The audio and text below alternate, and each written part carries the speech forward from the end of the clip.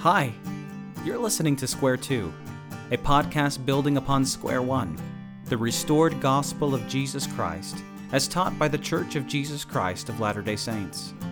Here you will find insightful, restored Church of Jesus Christ thought concerning the important issues of the world today. We hope you enjoy the podcast. Today's episode features an article entitled Priestesscraft in Boise, Idaho by V.H. Kassler, published in Square 2, Volume 12, Number 3, and read by Sean Canny and Bethany Canny. Note: this essay replicates most of the text from my previous article on the subject in the fall of 2015 issue of Square 2, with a new introduction. Apparently, it is time these things must be said once more. In the Church of Jesus Christ, we teach that priestesscraft is a profound evil, which can prove the utter destruction of a people, Alma 1:12.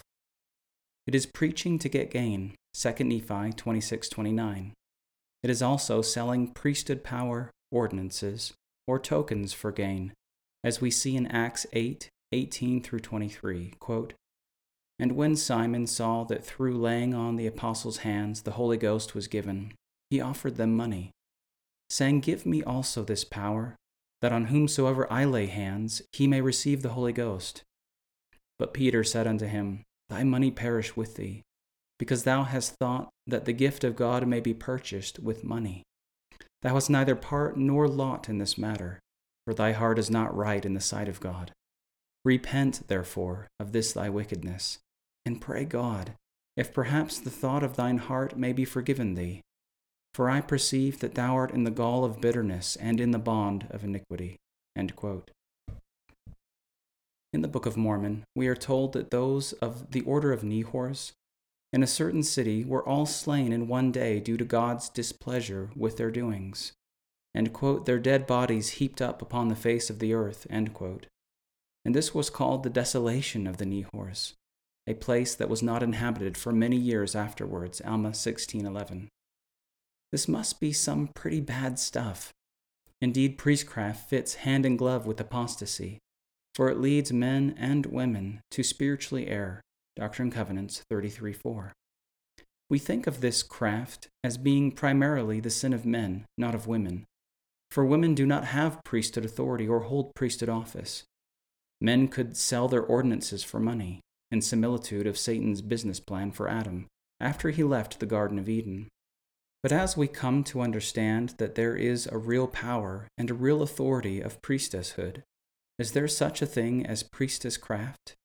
Yes, indeed there is, and apparently you can see it on display among sisters in the Church of Jesus Christ of Latter-day Saints in the Boise, Idaho area today, as well as other daughters of Eve in that area of the country.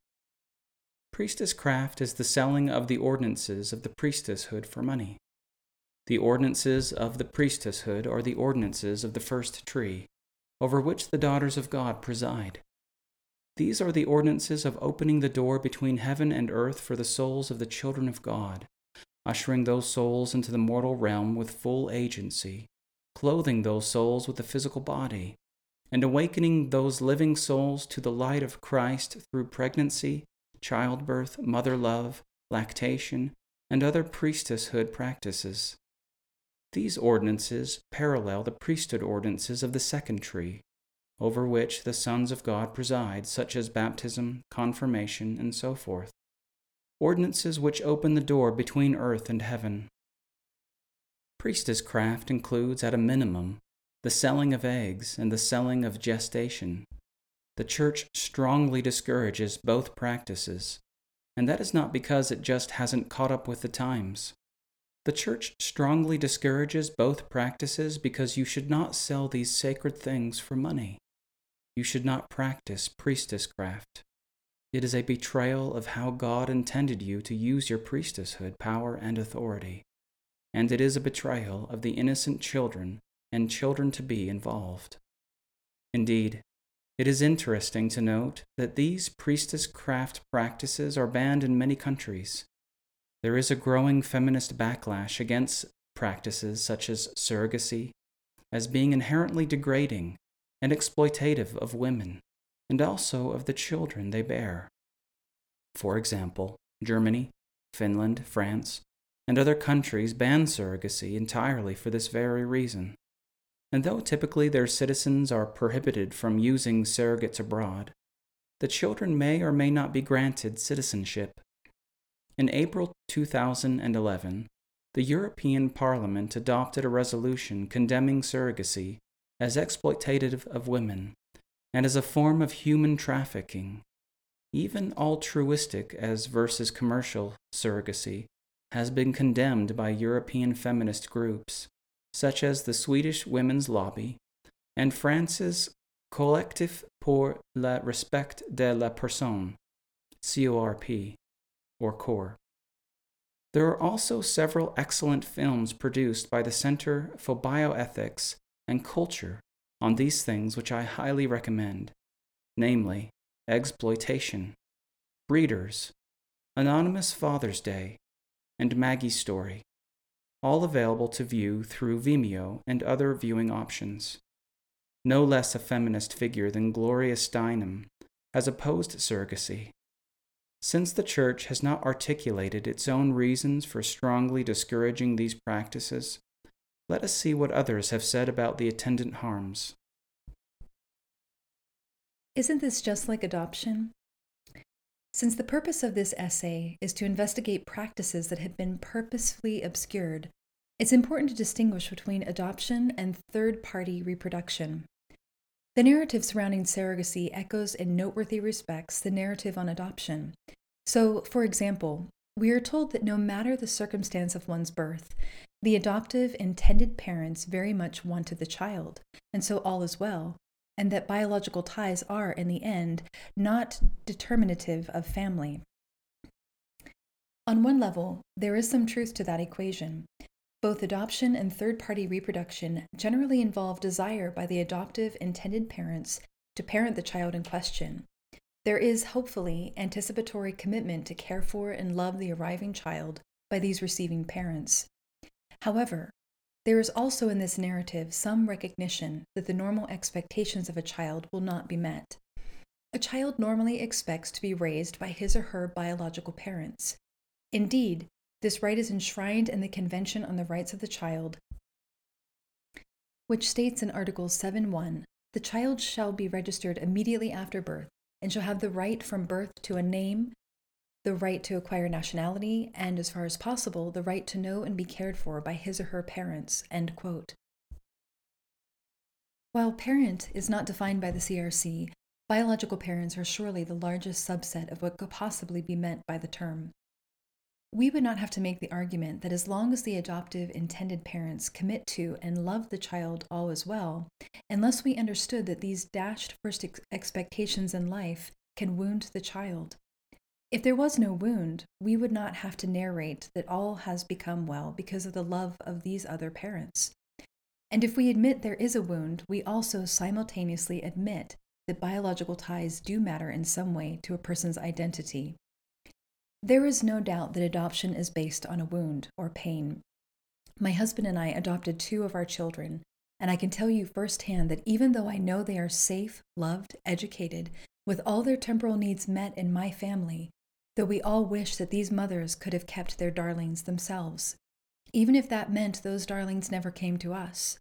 But we are satisfied that the situations these mothers found themselves in were beyond their making, and that these mothers genuinely felt that although they wanted to keep their child, circumstances prevented them from doing so.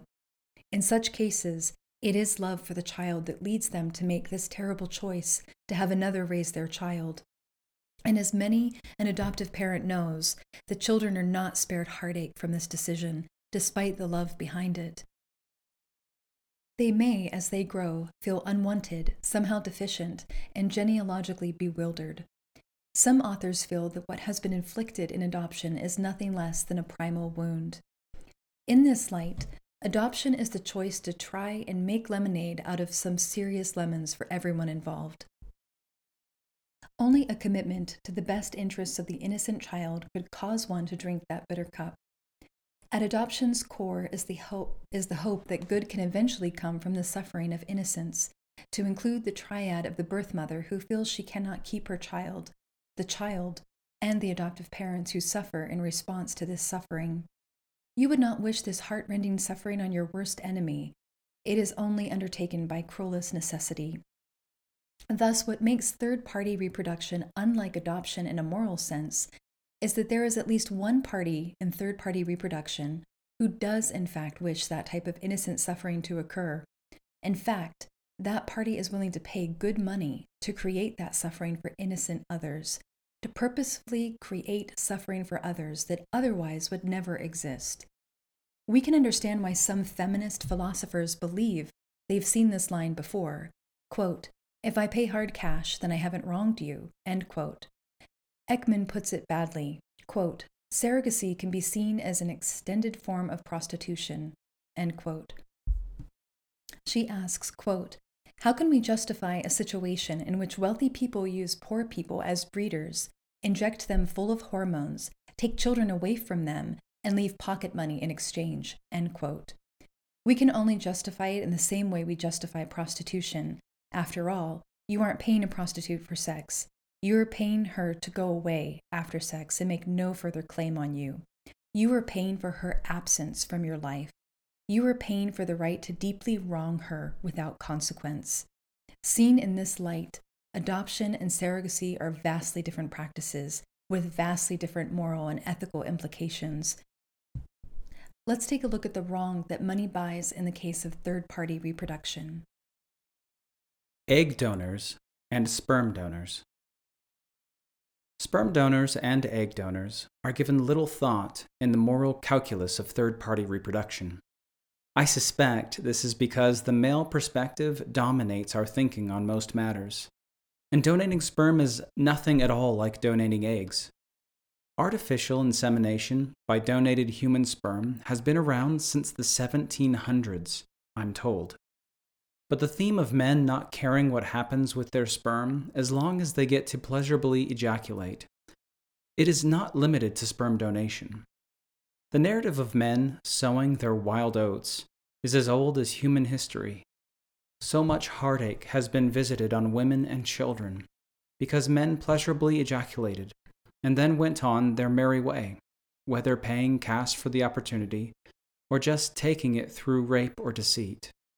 Thus, sperm donation can become kind of an in-group joke. Gosh, you can actually get paid for commitment-less ejaculation. What a great scheme. As one sperm donor with deep regrets puts it, quote, "Sperm donation is not some great and noble act. It is not. On the contrary, it is male irresponsibility with regard to procreation conveniently elevated by the medical profession to the level of a praised social institution," end quote.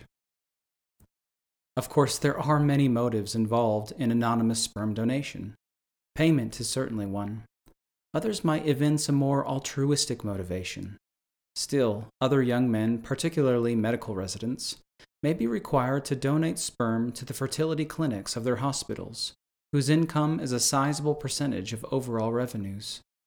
These young men may have little say in the matter. As Lal explains, quote, "They were in medical schools that had fertility clinics that provided a lot of funding for the school. Every 2 weeks, they'd have to produce a sperm sample for the fertility clinic. Those donations marked that man, and marked his marriage, and marked his own children. There are brothers and sisters out there," end quote.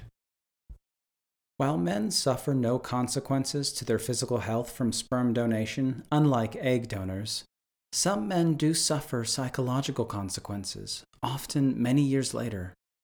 Because there have been no large N studies performed, we cannot say what percentage of men wind up wondering about, even caring for, the children they have sired, that they chose never to know. One former sperm donor put it this way, quote, "I was 18, in college, drinking beer and chasing girls. At the time, I didn't think much or at all about the consequences of being a sperm donor. The ladies at the bank were very pleasant, always reminding me what a generous gift I was giving to those who couldn't conceive. I'm a little older, perhaps a little wiser, but as I see baby after baby being listed on DSR, Donor Sibling Registry, I feel disconcerted. What do I make of all this? I always had a vague notion there might be a person conceived as a result of my donations. But after reading the emotional stories on this site, how do I handle the fact that there are dozens or hundreds of children out there with my DNA? Will they search out for me? Want to meet me? Will they resent me for a decision born out of youthful ignorance, so I could tell my buddies about my kick-ass swimmers? How involved might our lives be? Should I remain anonymous and simply keep my medical history updated? Or should I brace myself to one day be sending out 80 Christmas cards to biological children I didn't raise and don't know? Is there some sort of middle ground? After I graduated, I moved on to a different city and a different lifestyle. And while I may have quietly moved on, I see now the decisions I made remain very much permanent in consequence. At the time, I wasn't thinking. Now I don't know what to make of what I'm feeling. End quote. Another former sperm donor expressed his view in these words, quote, "Yes, it is true. I never held those children in my arms when they were just born, as I did with the 3 daughters of my first marriage. And yes, it is true, I never felt the pain and anguish such as young mothers felt when their babies were wrenched from them into adoption, leaving them with a lifetime of sorrow. But this does not mean that I cannot feel cheated, at times even angry, that even though I cannot deny my utter responsibility in choosing to donate, I may never get to meet those 3 remaining young women who are just as much my daughters as those I raised. Just like some donor-conceived adults of my acquaintance, I am sometimes struck by a passing person in the street or elsewhere, by a fleeting resemblance, by a flash of recognition, and I wonder." End quote. Many of the same feelings attend egg donation as well. As former egg donor Katie O'Reilly narrates, quote, "I guess I'd imagined they'd keep me posted on the miracle I helped facilitate. But after taking what it needed from me and issuing that check, the agency all but formally terminated our relationship. There were no more calls, no follow-up, no more love letters to angel donor Katie. I don't think I fully felt the sting of this spurn until a few months had passed. I sent the agency an email, desperate to find out how everybody was faring. Within 3 terse lines, I learned that my birth mother had become pregnant with triplets, but had miscarried 2 of them. I was devastated. In fact, I started bawling at my desk at work and ended up leaving, mumbling lies out the door about a terrible fight with my sister. Once home, I wrote the agency back a sad, meek missive. I expressed my sorrow and asked my formerly friendly contacts to please do me the favor of letting me know if and when the final baby made it. I felt like a sad, needy ex." End quote. But for Katie, the consequences were not strictly emotional. As she discovered to her dismay, there are serious and seriously understudied negative health effects that attend egg donation. Quote, "Out of the blue, my breast sprouted fibroid tumors that required biopsy. A few months later, my gallbladder became distended and infected. During the related ultrasound, my first since the egg donation, the techs discovered that my fallopian tubes are covered in endometrial scar tissue. In the 5 years since donating, my pap smears have been consistently abnormal, but doctors just chalk it all up to one of those things that can just happen. Anytime I verbally raise the question of whether injecting myself with maximal amounts of fertility drugs during the time in life when I was likely at the peak of my natural fertility might have compromised my reproductive system, medical professionals are quick to tell me there's zero way of knowing whether assisted reproduction could be any sort of culprit. I've researched online, and I've consulted with fellow egg donors. The response is fairly consistent. Quote, there is no medical evidence of any long-term health risks. IVF and egg donation do not increase an egg donor's risk for ovarian cancer, breast cancer, or infertility. End quote. Still, it's hard to believe that all my health problems are just a coincidence. Alexandra, another former egg donor, sums up her experience in this way. Quote, "As a result of selling my eggs, I survived a torsioned ovary, intestinal failure, and a body cavity infection. I also have survived breast cancer, including having both of my breasts cut off, and 18 months of harrowing chemotherapy and radiation treatments. I am grateful to be alive, but I believe that all of this could have been avoided if I had not sold my eggs, a procedure that I thought was safe. We native Kansans live proudly by our state motto, ad astra per aspera. Although I survived, I believe that I suffered this adversity needlessly, and I hope that other women will not suffer as I did.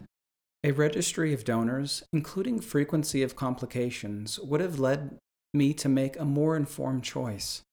I fear that right now, a young student at KU or Kansas State, or another of our fine universities, is considering selling her eggs. She will not be provided with any real numbers about the risks she faces. Only long-term tracking and studies can adequately address cancer risk from egg donation. Most women who get cancer after selling their eggs will not be diagnosed for several or many years later, longer than the 3 to 5 years of data in most research studies.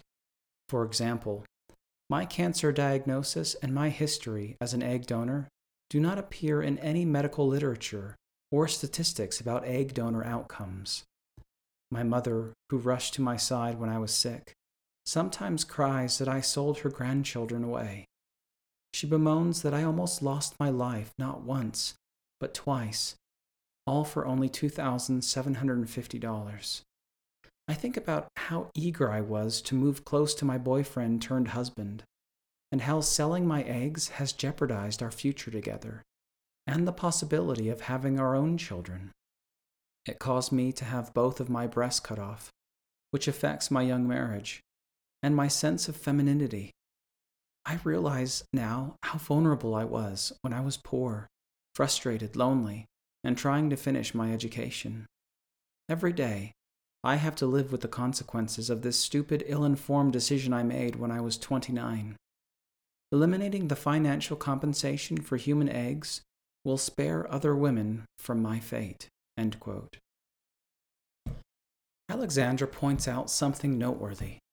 No registry is kept of women who have donated their eggs so that their health could be tracked and compared to the health of women who have not donated eggs. As a result, we have no empirical foundation to assert that egg donation is harmless.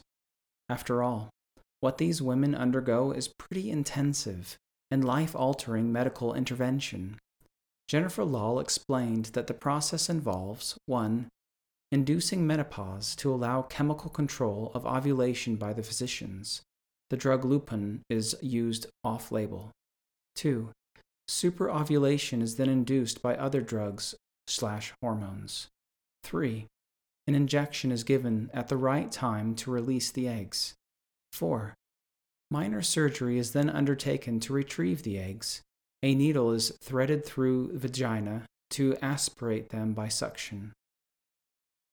The film Exploitation shows how at each of these steps health risks are present, including OHSS, ovarian hyperstimulation syndrome, strokes, torsioned ovary, intestines, cancer, and from the retrieval surgery itself, perforated bladder or bowel, hemorrhage, pulmonary infarct, and so forth.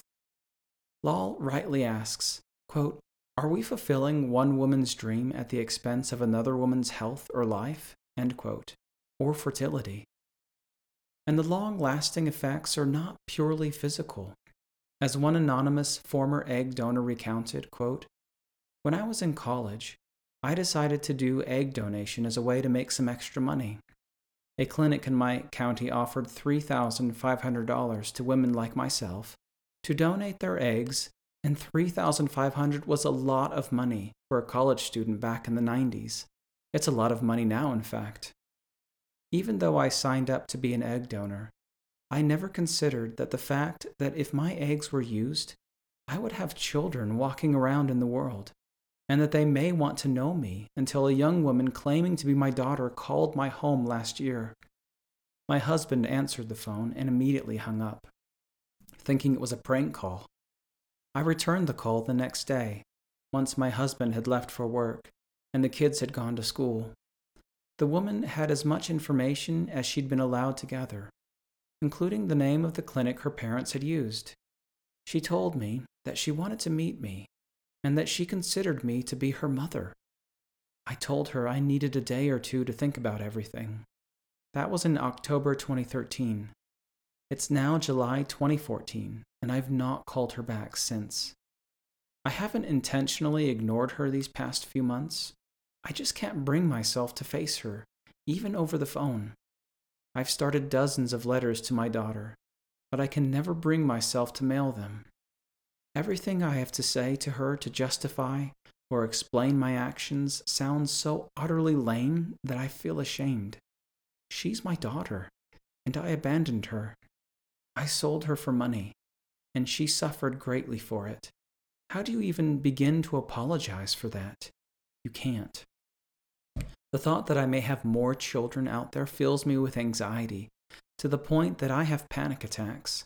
I've had to be put on Xanax to deal with them. If I knew back then what I knew now, I never would have gone through with the donation." End quote. Another egg donor had similar painful regrets. Quote, "I've never even shared the marriage act with anyone else other than him. Yet I completely and willingly allowed my genes to be mixed with a stranger, and someone else to be the father to my biological offspring. It just hit me very hard, and I didn't know how to handle these new regretful feelings about my donations. When I originally did them, I honestly and completely did them with sincerity, and I fully thought that I was doing the right thing. All throughout my donations, I was told that what I was doing was so noble, and I believed that. I went through a psychological evaluation before being able to donate, and was cleared for being in the right mindset to donate. I must have given all the right answers, because at the time, those were all the right answers that I had read and been led to believe were my own as well. It is very difficult for me to now admit that I regret doing my donations. I regret that I have biological offspring with men I don't know, that I have children out there that I don't know. I can't say that I regret having created lives because, how could anyone say that? I don't regret that, but I do regret how it happened." End quote. The next time you hear sperm donation and egg donation referred to in a cavalier fashion, remember that there are truths hidden from our view. Truths concerning emotional distress and physical harm in the context of a complete absence of tracking of donors that should bring pause. Governor Jerry Brown of California, certainly no conservative, perhaps put it best when in 2013 he voted a bill allowing the sale of eggs for scientific research in that state. Quote, "Not everything in life is for sale. Nor should it be. The long-term risks are not adequately known. Putting thousands of dollars on the table only compounds the problem." End quote. Surrogate mothers. If it is possible, the stories of the harm to surrogate mothers from third-party reproduction are in some respects even more heartbreaking than the stories of the sperm and egg donors, possibly because, unlike egg-sperm donation, surrogacy involves the intentional rupturing of a very real mother-child bond formed during pregnancy and childbirth. What is lost is not some child in the abstract, as it is with egg-sperm donation. What is lost is a real child, a child of one's own body, a child whose heart beat with your own, a child whose cells will circulate in your own body for the rest of your life, a child who has been indelibly shaped epigenetically by living within your body for 9 months. Surrogacy is illegal in many countries, including many in Europe, as mentioned previously. But there are countries where lack of regulation creates an environment of laissez-faire. India has the largest number of surrogate mothers, though new laws in 2015 will deny surrogacy services to all foreigners, followed by the United States. Business is booming, with the $400 million Indian surrogacy industry increasing by 20% annually. While in the United States a small percentage of surrogate pregnancies are considered altruistic, most are first and foremost commercial transactions where the monetary incentive is undeniably important. Even so, as Ekman notes, surrogacy, quote, is not particularly lucrative.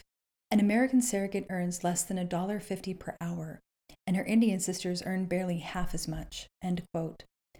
Other sources indicate Indian surrogates are paid 1/3 or even less than that of American surrogates. Narratives of self-sacrifice typically accompany the surrogacy industry. As one intended father said of the surrogate being contracted, quote, "She was very clear that she knew how she was giving us the greatest gift that anybody in our lives had ever given us.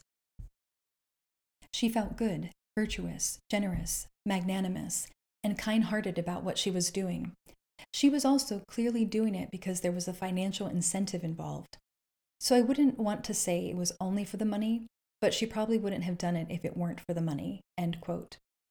As one commentator put it about Indian surrogacy, quote, "While in many cases surrogacy may not be a woman's first choice, it does allow her to give an incredible service to another family, while often making more money than she could in a decade," end quote. And that type of money can have distorting effects, as another writer expressed. Quote, "There have been reports of surrogates who have been coerced into these procedures by their husbands," end quote.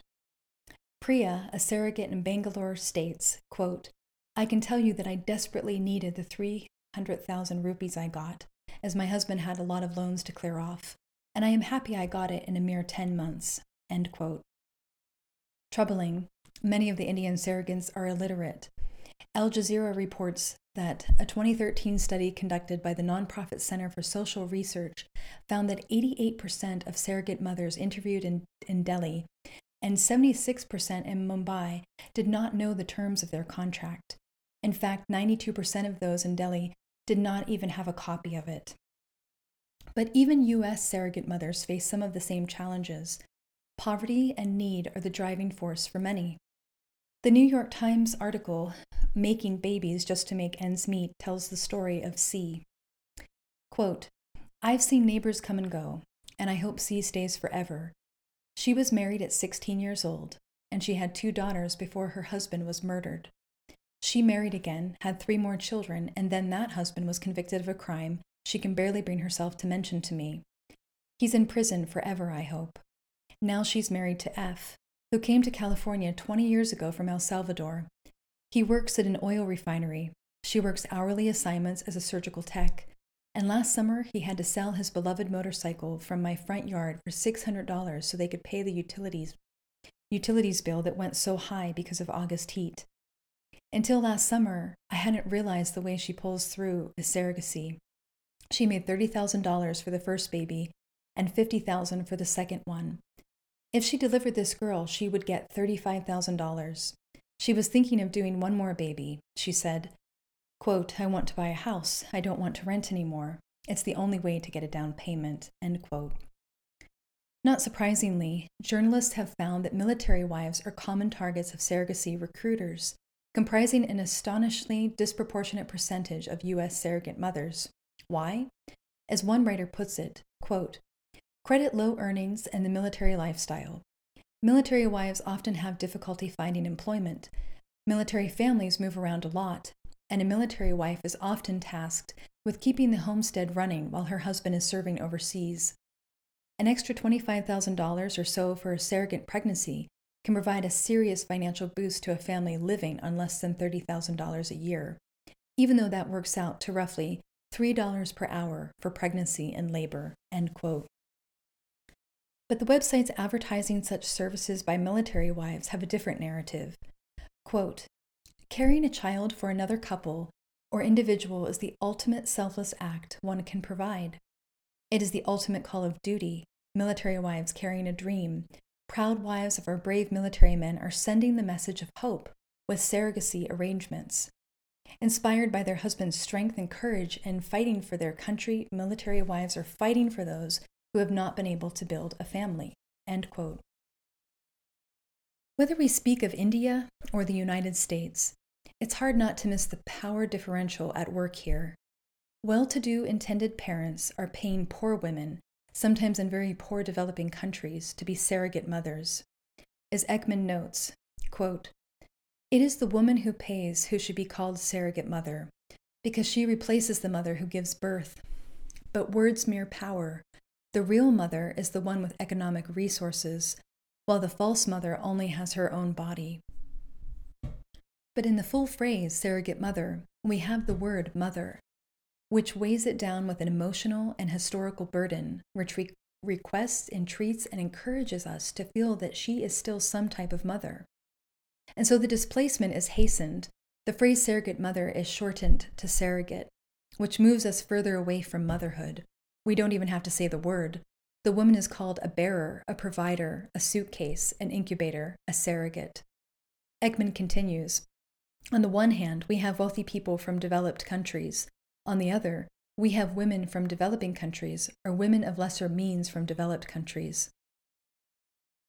The former have money and a longing for children. The latter have only their bodies, making them the proletariat in a very literal sense.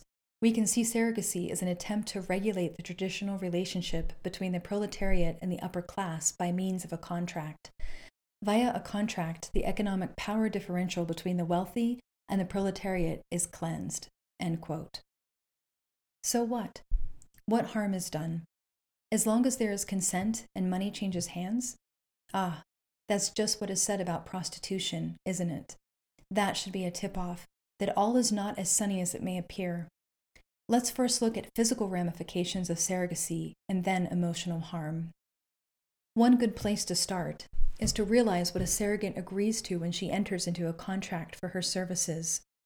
Journalist Susan Eintz went undercover as a prospective surrogate mother to find that she would be inseminated twice a month for 6 months with 2 to 6 eggs, during which time she could not have intercourse. There would be no compensation for miscarriages, no compensation for her time or the physical effects on her body if she failed to get pregnant. If she brought forth a stillborn child, however, there would be full compensation. She would have to agree to all medical procedures and treatments recommended by the clinic's doctors, including bed rest, even if it means she has to quit any other employment she might have, and C-section. And in many cases, the buyers have the right to demand she have an abortion if there was something amiss with the child, or a selective reduction if there are triplets or quadruplets developing. If the surrogate refuses the abortion, she may be accused of wrongful birth and may have to pay the costs of raising the child. If the surrogate mother herself chose an abortion against the wishes of the purchasers of her service, she would be accused of breaking the contract and have to pay substantial damages. It is important to realize that the clinic's lawyers represent the clinic and the intended parents. If Eintz wanted a lawyer to represent her own interest, she'd have to hire one herself. Eintz noted that the psychological testing she was given seemed more designed to see if we can be counted on being tractable about giving up the child, rather than to see if the prospective surrogate mothers are psychologically stable. Unlike in the past, when traditional surrogate mothers provided both eggs and womb, contemporary surrogate mothers typically no longer provide their own eggs. Sometimes this is because the child would not be the correct race or phenotype for the buyers, but more importantly, this is because of messy custody cases such as the infamous Baby M case, where the mother changed her mind about giving up what was in all respects her biological child. Contemporary surrogate mothers are told that since they have no biological connection to the child, they contributed no egg. Despite the fact the child is growing inside their body, they have no legal standing to contest custody. A very few states, such as Indiana and Michigan, dissent from this mindset and declare all surrogacy contracts unenforceable, thereby giving a surrogate mother the right to contest custody. Even in India, surrogate mothers have at times contested custody. More on this in a later section. All in all, the prospective surrogate mother is entering into a contract that will govern the very minutest details of her life and health day in and day out, 24/7. And it should be noted that in India, she will have to move away from her existing children to live in a dormitory where she can be monitored, adding a layer of prolonged maternal absence from her own children. And that means that besides the usual physical risks of pregnancy and childbirth, which are still considerable, there are added risks. The first risk is that in addition to the lawyer involved, The OBGYN involved is also not working for the surrogate mother, but for the clinic and the intended parents. What is unsaid but implicit is that the health and the life of the surrogate mother is secondary to that of the fetus.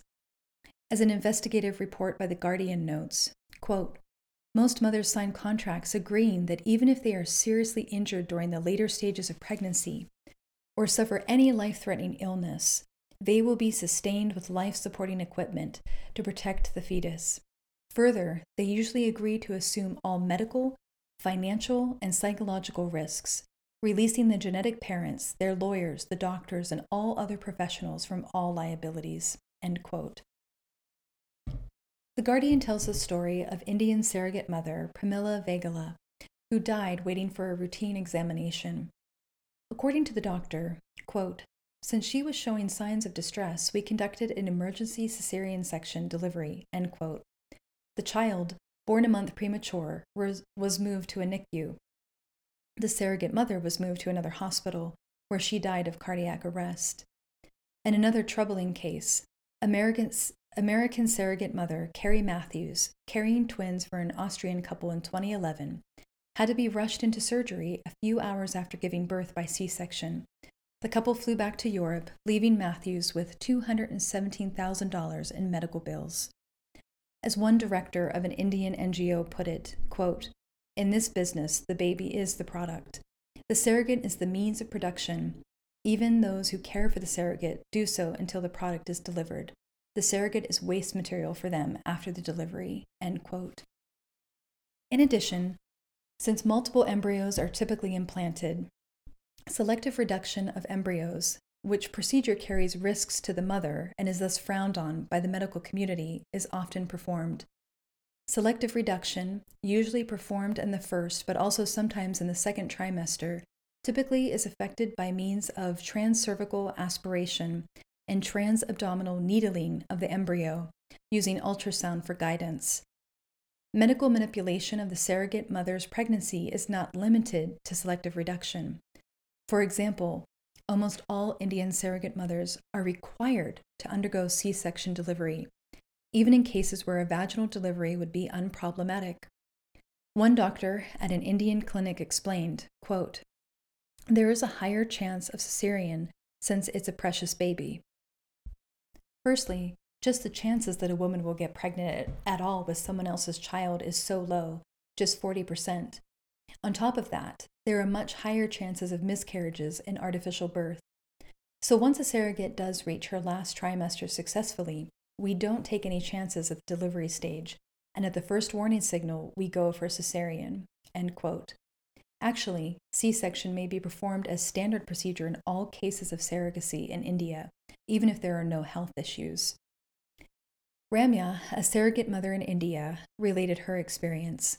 Quote, I don't ever want anyone else to go through this. It's not child's play.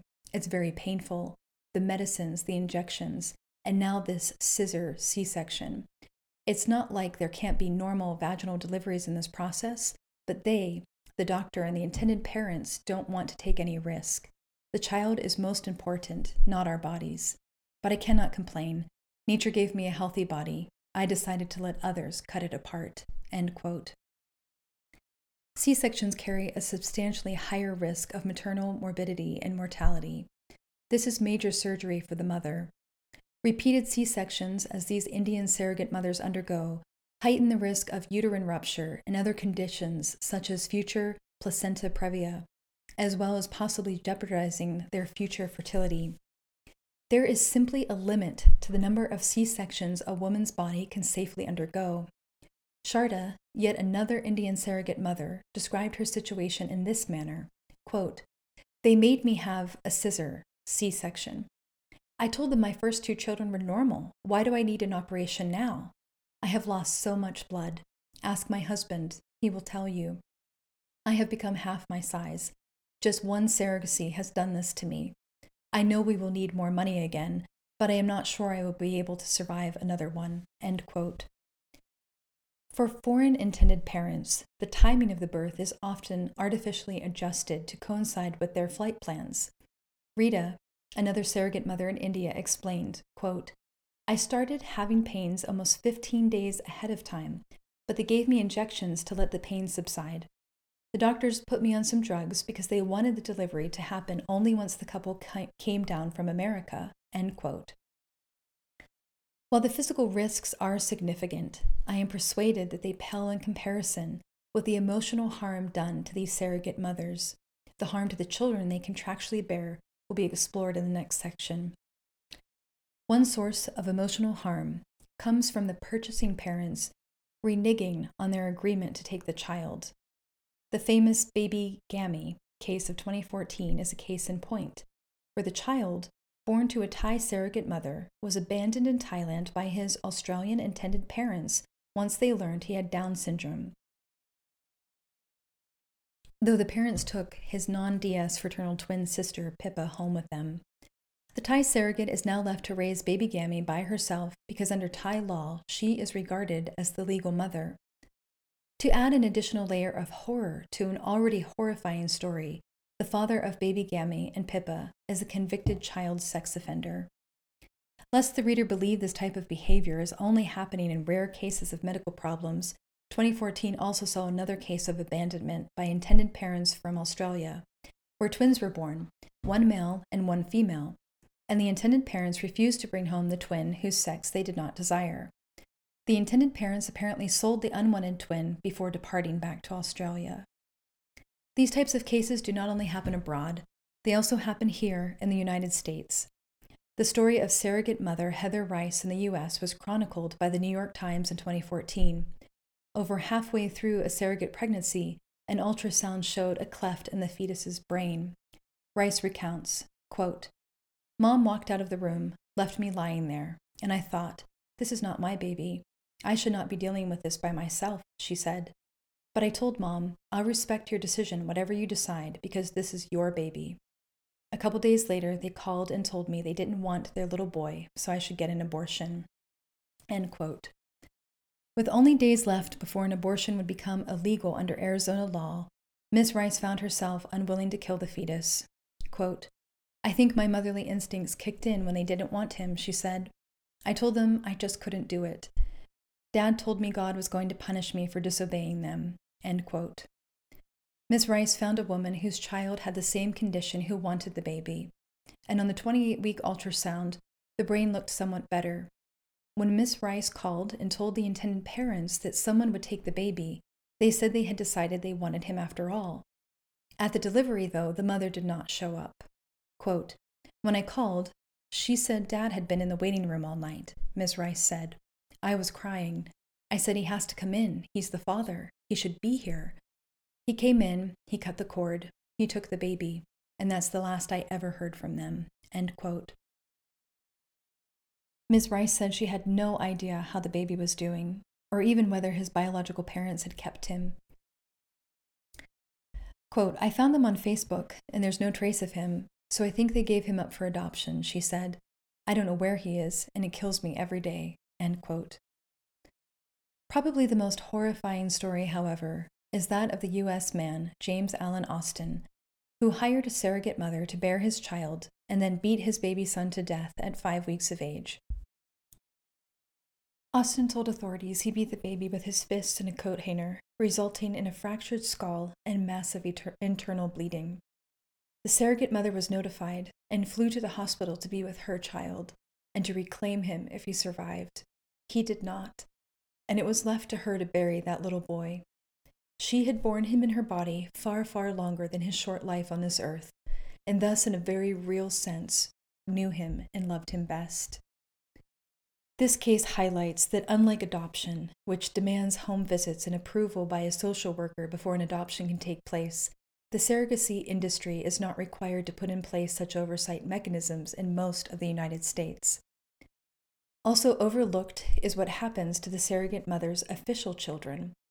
Since clinics prefer surrogate mothers who have already given birth, the vast majority of surrogate mothers have children living in their homes at the time of their surrogacy. As we noted, in India, the mother may be required to live apart from her children for the duration of the pregnancy. But in the U.S., it is typical for the mother to remain in her own home with her other children. As Lau remarks, quote, They see mommy give away, sell a child. They may even appreciate the windfall. Mom, have another baby so we can have money. One surrogate mother who successfully fought for visitation rights states, "My daughter was holding the baby. How on earth did I think she would be okay with this? It's more than me. It's more than them." End quote. Even in cases where all goes well and the purchasing parents care for the child, there is unspoken emotional harm done, I would argue. Ekman asks us to remember that, quote, "Of everyone involved in the making of a child, the birth mother has spent the most time with it.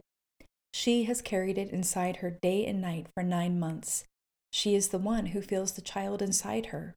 She is the one who makes it grow from a seed into a person. She is the one who puts her life and her health on the line by giving birth to it. She is the one who risks gestational diabetes, preeclampsia, a cesarean section, and infertility.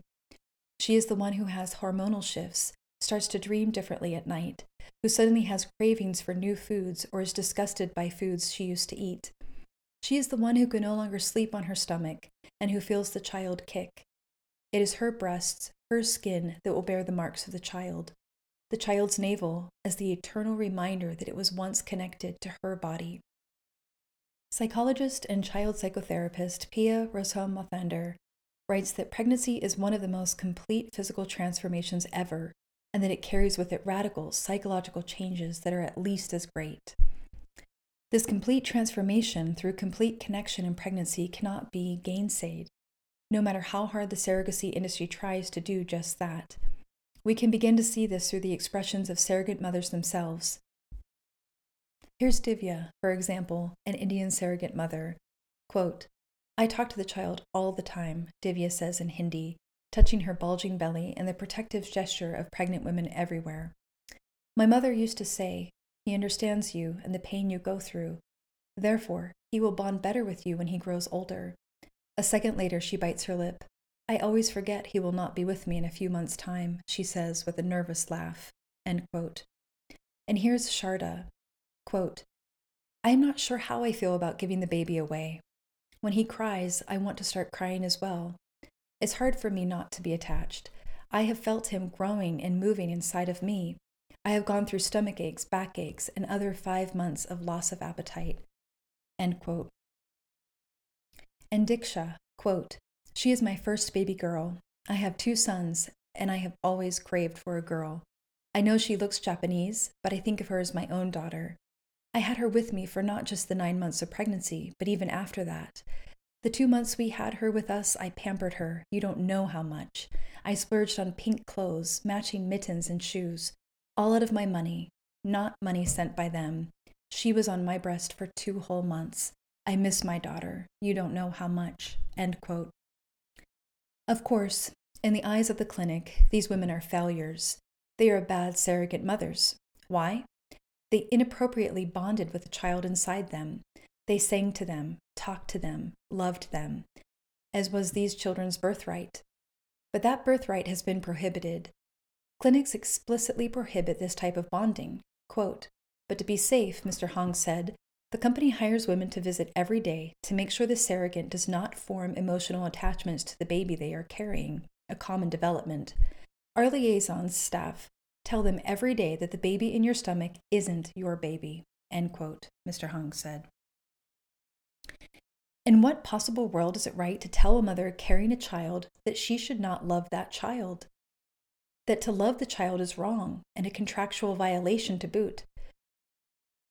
Shagufta Omar, president, Pakistan chapter of the International Muslim Women Union, asserts, quote, "A woman is a human being, not a machine. Disconnecting both mother and the child from each other is the violation of the human rights of both." End quote. The clinic's insistence that the reality of these surrogates' motherhood is but an illusion is deeply ironic, given contemporary advice to new mothers. As one author put it, quote, "It is notable that, as I am having my own baby, it is expected that rising levels of oxytocin will not only support my labor, but help me to bond with my child. Should this not happen, and for many women it does not, I will see a failure as a mother. Yet were I a surrogate, such a failure would make a success." End quote. Ekman concurs, quote, "In some twisted way, feminists are called to hail the idea of women not feeling anything for the children they give birth to, as if this would be a proof that motherhood is socially constructed. This is very superficial analysis. It fails to see what is happening in surrogacy is that the rich Western men and women are given the right to satisfy every sentimental whim at the expense of the birth mothers, who are not supposed to have feelings at all, only produce and walk away. In the media, we are supposed to feel for the rich couples, suffer with their childlessness, rejoice with their happiness. Nobody talks about their feelings as being socially constructed. Surrogacy is prostitution's little sister." Ekman has a point. There is something deeply anti-feminist about the practice of surrogacy. Indeed, in 2015, several feminist organizations, including the Swedish Women's Lobby, the Romanian Women's Lobby, the CADAC, the European Women's Lobby, and others, penned a joint statement to the Hague Conference on Private International Law, in which they pointed out the nature of the human rights violation inherent in surrogacy. Quote, "It is curious to witness on one hand the growth of a significant literature full of encouragement of public authorities intended to validate the mother-child bond prior to delivery, and on the other hand, and in total contradiction to the development of a discourse that to legitimize surrogacy argues that these bonds are insignificant and can be negated without causing damage. The term carrier is used by agencies and supporters of surrogacy. This term is openly reductionist in suggesting that pregnancy can be reduced to the functioning of an organ, the uterus, and therefore to the mere carrying of the child. In reality, the surrogate mother not only places her uterus, but her entire body, as well as her mind, at the disposal of the other party to produce a child intended to be relinquished at birth. In addition, it is well known that both biological and affective changes between the developing child and the mother occur throughout pregnancy. For example, studies have revealed a mother-child cellular exchange called fetal-maternal microchimerism, but there is also the simple experience of the newborn baby climbing his mother's body to seek her breast. None of this can be ignored or simply passed over in silence. In view of these bonds, relinquishing a child to third-party commissioning couple or individual is merely programmed abandonment. Even if the extremely rare cases in which there is no financial compensation, for example, surrogacy between close acquaintances, there is still an act of making the child available, since the child is given. Even in cases of surrogacy among close acquaintances or family members, a form of exploitation of the generosity of the woman who agrees to carry the child exists. She is potentially the object of veritable emotional blackmail. It is an illusion to imagine that power relations and/or manipulation are not factors within families and between friends. The child is thus submitted to a planned abandonment, since it was conceived for the purpose of being abandoned." End quote. Planned, purposeful abandonment, which has been sought, bought, and paid for. The Indian surrogate mothers quoted above know something that our neoliberal capitalist system does not. There is no amount of money that will buy a mother's indifference to the child growing within her, whose cells will live in her body forever through maternal, fetal microchimerism, whose very being has been shaped epigenetically by the woman who bore him. An excellent book on the subject of the indelible effects of the uterine environment on the developing child is Origins: How the 9 Months Before Birth Shape the Rest of Our Lives by Annie Murphy Paul. Leo explains, quote, "In the medical world, we work very hard to get moms to bond with their babies in utero, music, talking, singing, reading, etc. But we tell gestational surrogates never to do these things, and their breasts will fill with milk for the baby, and there's no firewall between a woman and the baby she is carrying. Fetal blood and stem cells enter the woman's system. We should be encouraging these natural connections between the baby in the womb and the mother, her children who are the baby's siblings, her husband, etc. But instead, we sever all of that." End quote. A surrogate mother is not a uterus. She is not a container. She is kin to the child she carries. The child's cells will stay in her body forever. The child itself is marked by all she gave him, including the indelible mark of the navel. She is the whole being, and it is this whole being that is in intimate contact with the whole being of the developing child. Pand comments on the deeply moral, deeply feminist rebellion of these Indian surrogate mothers who dare to love the children growing within them, saying, quote, "The kin tie is forged with the baby, and the reinterpretation of the blood tie cannot be dismissed as illiterate women's ignorance of modern technology. The surrogates understand and recognize that they have no genetic connection with the baby, but nonetheless, they emphasize the ties they have with the baby because of shared substances, blood and sometimes breast milk. In addition, for the surrogates interviewed, the basis for making claims on the baby is not just shared substance, but the labor of bearing and breastfeeding the child. Shared substance and the labor of gestation not only confer identity to the baby, but also become the basis for making legitimate claims on the baby. In Recreating Motherhood, Ideology and Technology in a Patriarchal Society, Barbara Katz Rothman talks about the new procreative technologies strengthening the patriarchal ideology of the genetic tie, the patriarchal focus on the seed. And so we have women, right along with men, saying that what makes a child one's own is the seed, the genetic tie, the blood. And the blood they mean is not the real blood of pregnancy and birth, not the blood of the pulsating cord, the bloody show, the blood of birth, but the metaphorical blood of the genetic tie. The surrogates at Armand starkly differ from the women in Rotham's imagery. They emphasize the real blood of pregnancy and birth in the sweat of their labor. The male actors involved in surrogacy may have provided the seed, but their kin tie with the baby is undermined because the labor, the effort put in by them in the actual process of giving birth, is minimal. These kin ties not only challenge patrilineal, but also allow the women to reiterate their primary role in the surrogacy process." End quote. I can conceive of nothing more misogynist and anti-feminist than what is done to surrogate mothers and their children. It is more than the devaluation of motherhood. It is the attempt to erase motherhood and to erase the women who are these children's mothers. Mona Lisa Wallace of Now hits the nail on the head. Quote, "Calling a mother a gestational carrier is a euphemistic way of dehumanizing her and taking away the relationship by removing the word mother." End quote. Ekman sees the brutality and misogyny behind surrogacy very clearly. Hear her strong, compelling, and important voice on the following series of quotations from her book. Quote, "The surrogate mother's function is to create this family, but she is prohibited from being part of it. What characterizes surrogacy is the requirement of an absent mother. This is always concealed in discussions about surrogacy, that it is not only a desire to raise a child, but also a demand that the mother be absent. The woman who gives birth is never presented as the child's mother, or even a person with a background and a will of her own.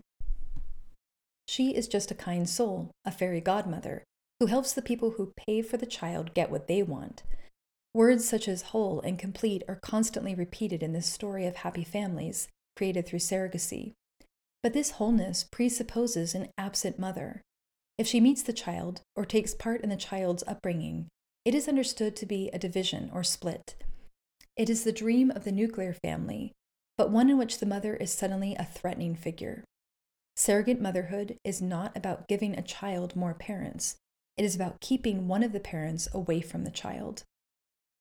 The type of feminism that supports surrogacy relies on the same assumption of the type of feminism that supports prostitution, the assumption that the woman is neither connected to her own body nor, by extension, to the child she grows in her body and gives birth to.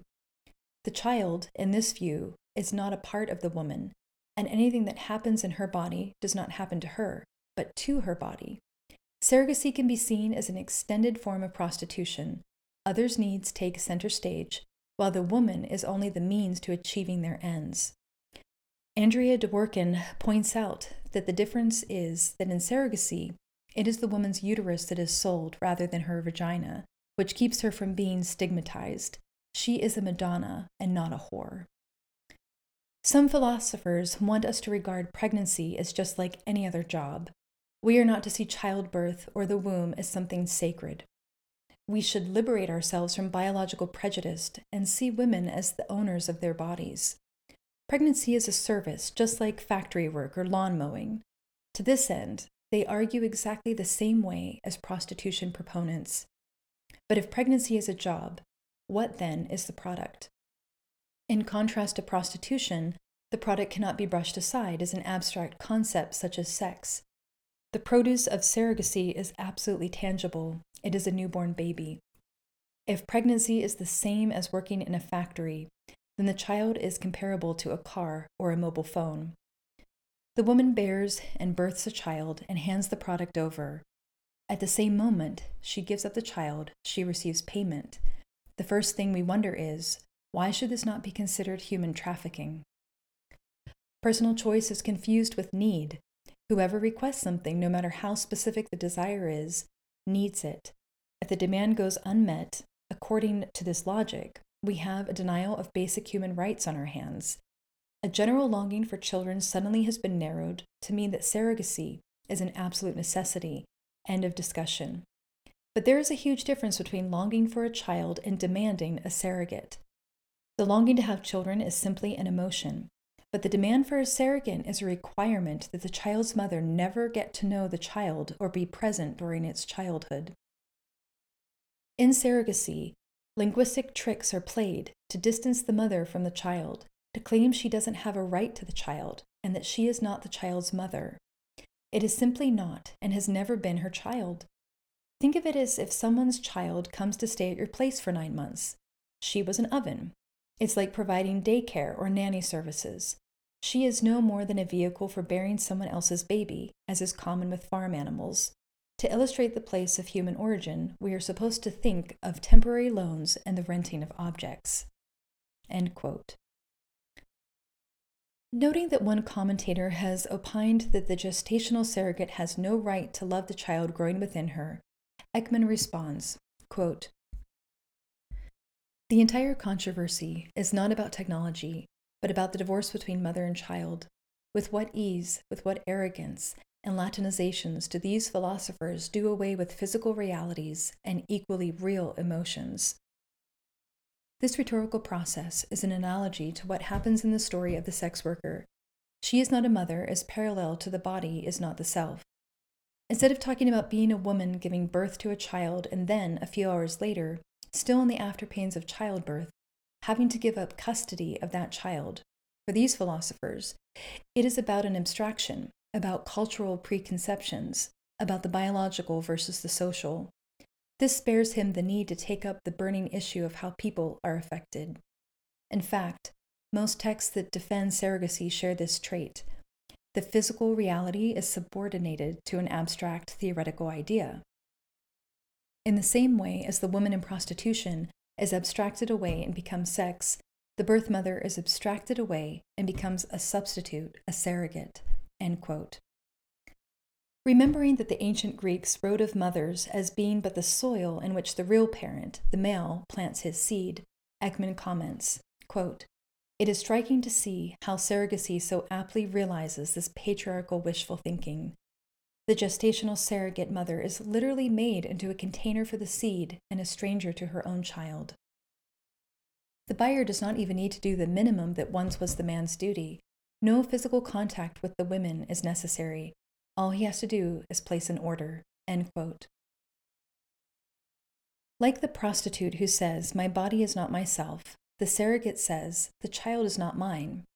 But in order to mentally construct the child as an individual of its own, an individual who furthermore belongs to someone else, the woman makes a part of herself into something that belongs to someone else. Now, the fact that some children don't grow up with the women who gave birth to them and call another woman mom is in itself nothing new. But in the surrogacy situation, the child is intended for someone else even while existing in the woman's body. Few workers would say that their hands or feet are not their own, as prostitutes or surrogates insist that parts of their bodies are not themselves. In order to see a part of herself, the surrogate, like the prostitute, must distance herself from it. Anyone familiar with prostitution who listens carefully to what the surrogate is saying will notice the many similarities between their coping strategies. But where prostitution research had put words to these emotions, surrogacy research has hardly noticed them. No one has expressed any concern about surrogate mothers disassociating. On the contrary, researchers state that this distancing is exactly what proves that surrogacy works. The best surrogate is the one who feels the least. In prostitution, drugs and alcohol are a form of self-medication to more easily cope with selling yourself. But the surrogate cannot numb her body. She cannot turn off her daughter's kicks, but she must not relate to her. She cannot distance herself from her son or daughter in the same way a prostitute can distance herself from a John. End quote. Quote, "It is just like prostitution all over again, coming back to haunt us.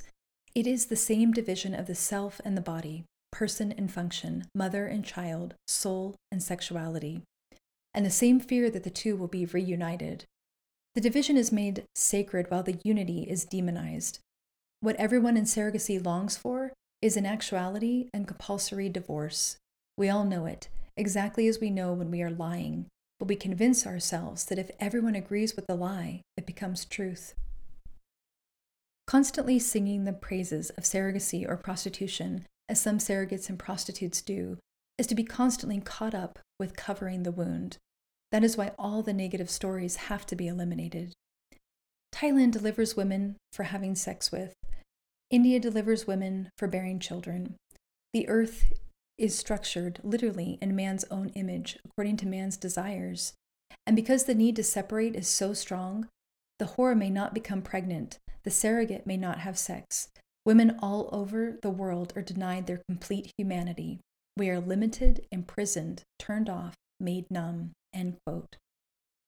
Ekman's, it seems to me, is the clear-eyed view of surrogacy. From the foregoing discussion of physical and psychological risks and emotional wounds inflicted, I cannot but judge surrogacy to be one of the greatest evils this world has inflicted on women. As a scholar of global women's issues, I do not say such a thing lightly. The children born. But what of the children born? Surely, being so loved and so wanted is all that matters to them. No doubt that is the case for a significant proportion. We honestly do not know, because no studies have been done. But on the basis of the investigation made for this essay, what is also true is that there is a significant proportion of children conceived by third-party reproduction who feel deeply scarred by the manner in which they were brought into the world. For example, one survey showed that 67% of children conceived by sperm donation felt the process should not be anonymous. In other words, they wanted to find their genetic fathers. Furthermore, some third-party reproduction children are very tired of hearing how grateful they should be, because they read in this a veiled statement that they should just sit down and shut up about their feelings in the matter. One young woman brought into the world through third-party reproduction is surprised at the level of anger directed against her whenever she speaks of her feelings. She is told she should just be grateful she exists. Quote, "We're always told how wanted we are, but there is that flip side that you were abandoned by someone. Adopted kids are not created on purpose with that separation. Adoption led to sperm and egg donation because adopted kids were being told constantly that biology doesn't matter. And that rhetoric led to a new belief system that said then it's okay to create kids biologically, separated from their natural parents on purpose. We had one set of language meant to protect adopted children and adoptive parents, but now that's led to the manufacture of kids through separation." End quote. Another young woman states flatly, quote, "The method of my conception is humiliating and dehumanizing. You are a product at the end of the day." End quote. And a third-party reproduced young man elaborates, quote, "There was no sexual act that produced me, except masturbation." End quote. When prodded as to how he can challenge the type of conception that led to his own birth, he says, quote, "Can you challenge your conception? Sure. What if your mother was raped?" End quote. Ekman comments, quote, "In surrogacy, a transaction replaces intercourse as the source of life. Commodity exchange becomes the answer to a basic existential question. Why do I exist? I exist because someone paid for me. End quote. And some third-party reproduced children feel this is an issue of basic human rights. Quote, nobody has the right to withhold significant personal information about a person from that person, end quote, says this same young man. Egg donors, sperm donors, surrogate mothers, all of these individuals must be made known to the third-party reproduced child, in his view. To do otherwise is to cause genealogical bewilderment, a condition wherein there is a feeling of isolation and alienation from past generations. International human rights law appears to back his view of things. As noted previously, the Convention on the Rights of the Child states explicitly, Article 7, 1, of this convention stipulates, the child shall be registered immediately after birth, and shall have the right from birth to a name, the right to acquire a nationality, and as far as possible, the right to know and be cared for by his or her parents. End quote.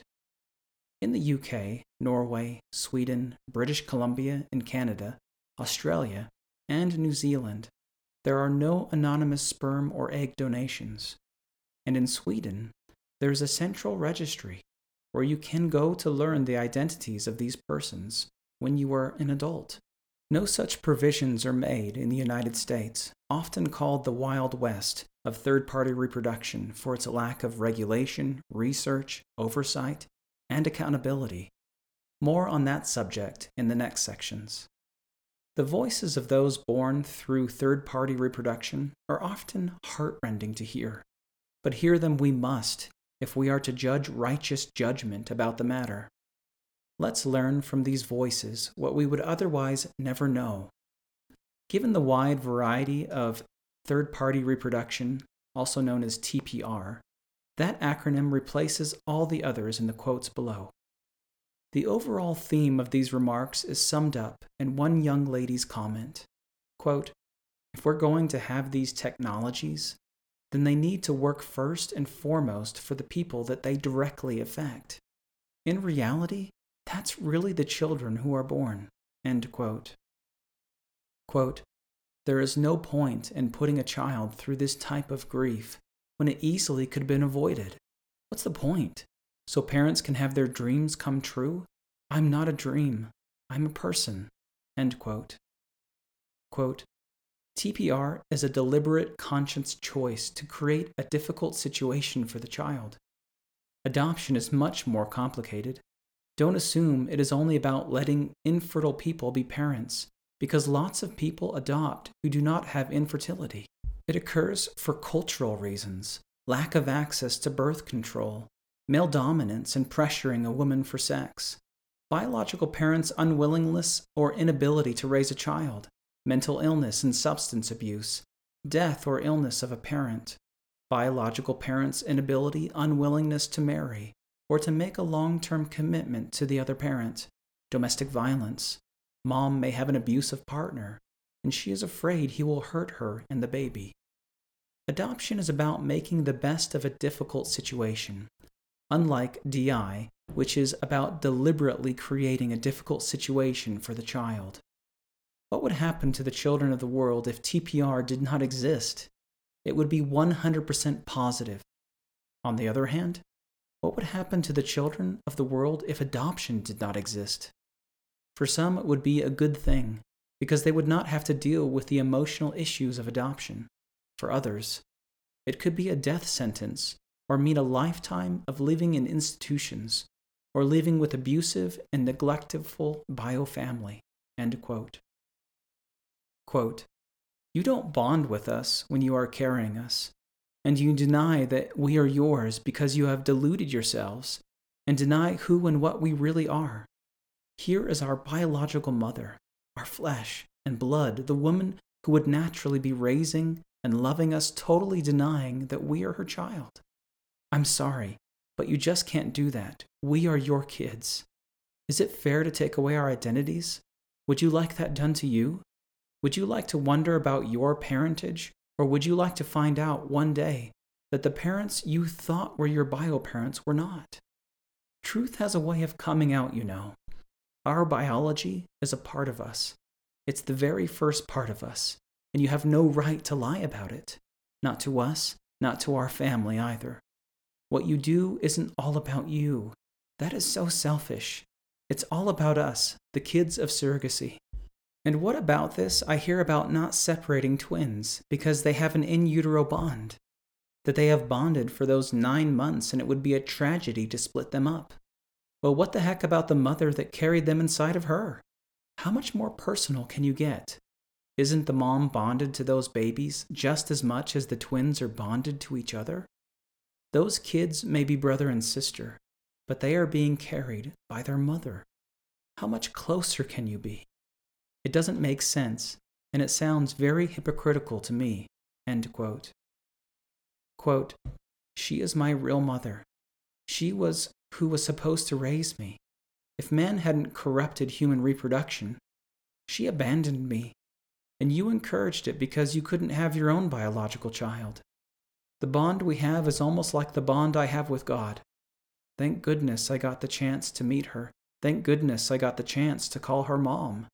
Thank goodness I got the chance to forgive her for being a poor single mother who didn't have any other option to support her family but to sell her own child. Thank goodness we had the chance to cry in each other's arms and admit how much we missed each other, how much we love each other, and how much we thought of each other every single day. End quote. Quote, I've been encountering more as I try to explain how products of third-party donor conception might feel about the way they were brought into the world. I really am amazed by how blithely the response is you're here. You wouldn't be here if it wasn't for that. When I hear that one statement, for me, it demeans everything that I've gone through. Because for the people who say this, the conversation also ends here.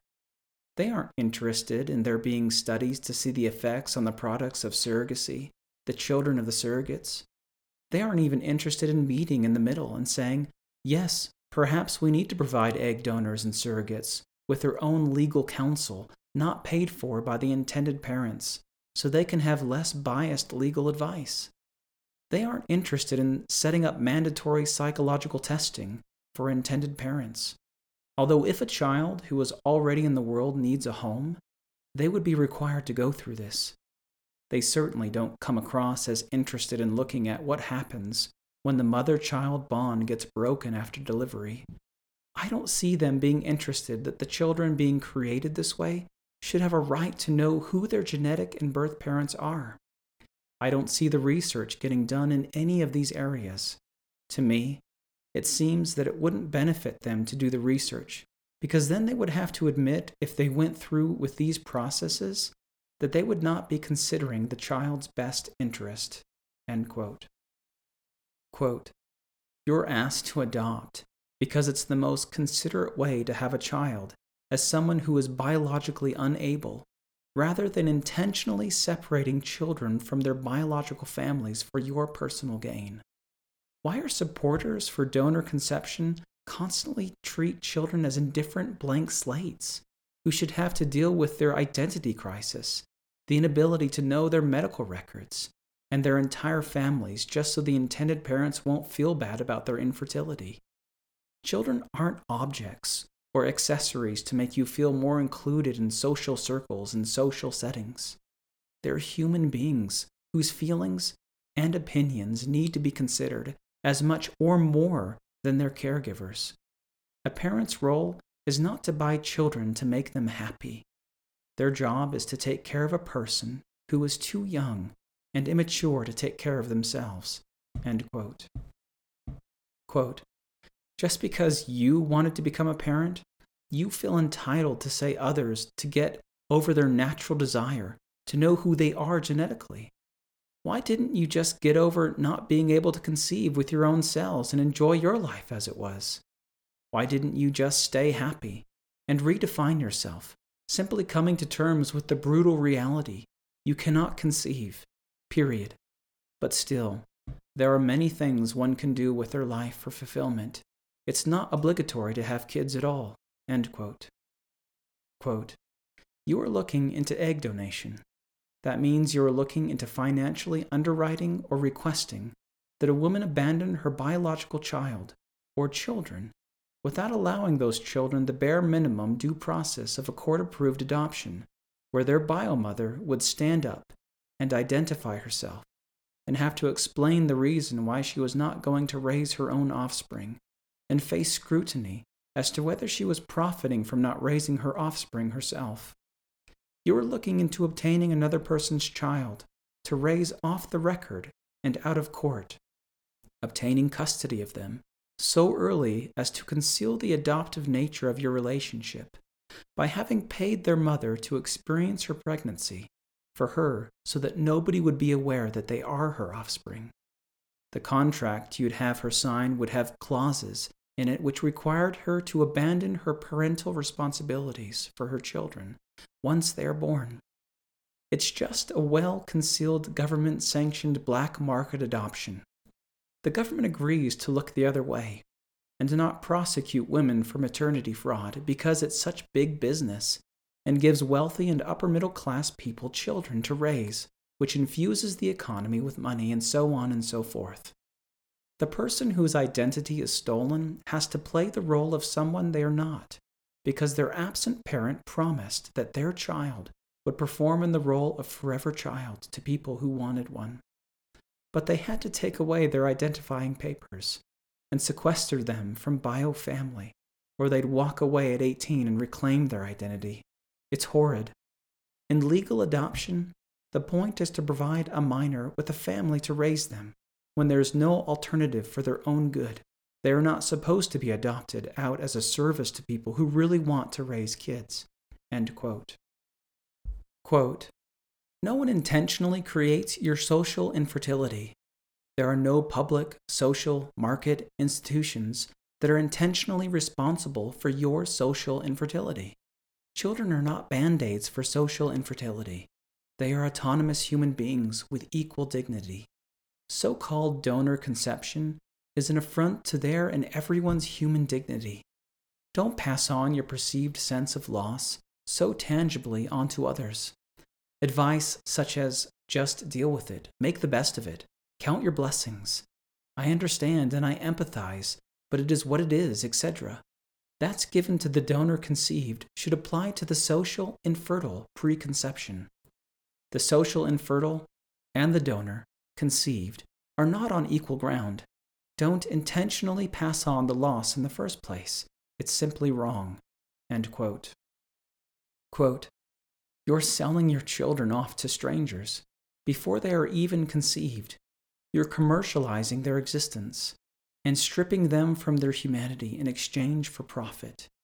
Do not presume to tell the victims of this practice that they shouldn't be looking for their mothers and fathers in an effort to excuse your thoughtless actions.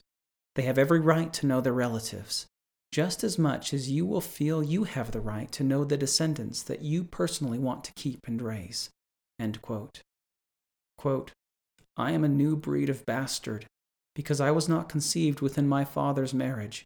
I am not his daughter. I was intentionally donated away. I know who he is now, and I hate this identity that he and my parents have given me. I am not worthy of my father's or my genetic paternal family's acknowledgement, love, care. I don't belong. I am an outsider. I bring shame to them. Sometimes, I wish I never found out the truth of his identity. It would have been much easier if I did not care. I don't want to care anymore. The truth is too painful. Be careful for what you wish for. This is a terrible way to bring new life into the world.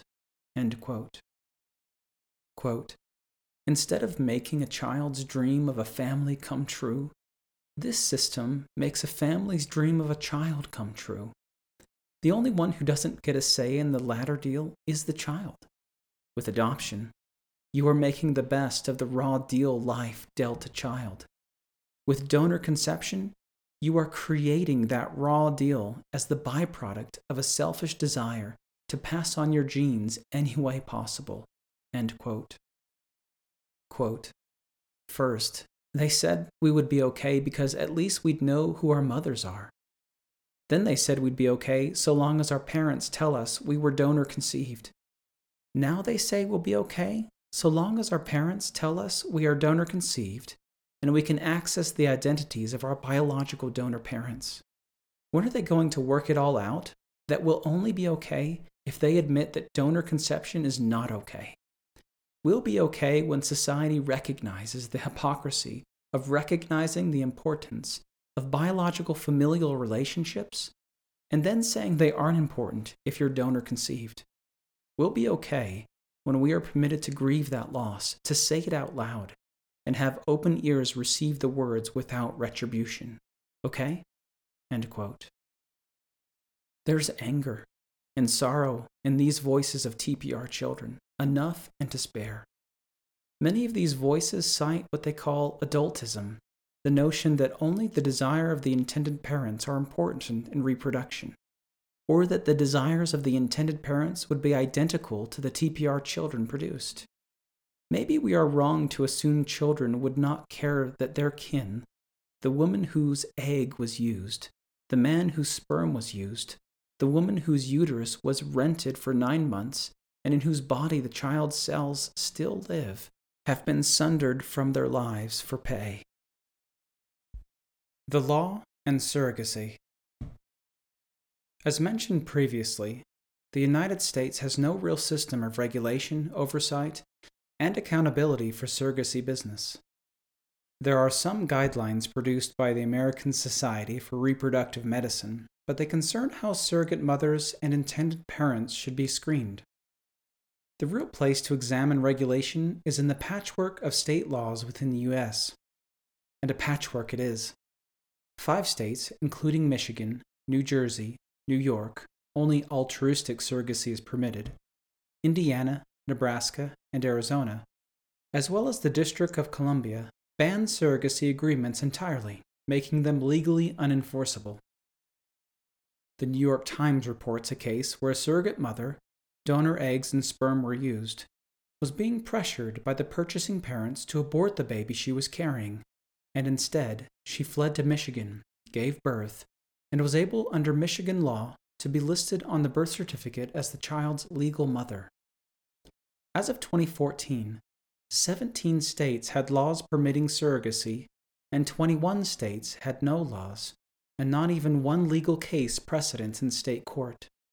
The Times notes, quote, California has the most permissive law, allowing anyone to hire a woman to carry a baby, and the birth certificate to carry the names of the intended parents.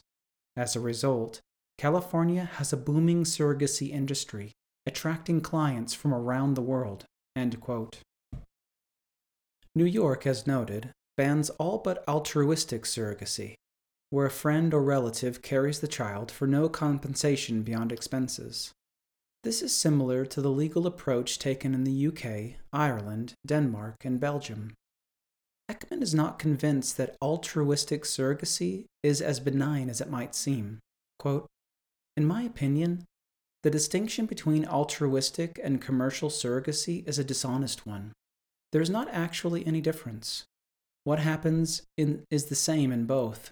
The woman is reduced to a container. Altruistic surrogacy functionalizes motherhood, even when it doesn't commercialize it. Instead of being an existential and spiritual experience for the woman, pregnancy is made into a function to serve others. End quote.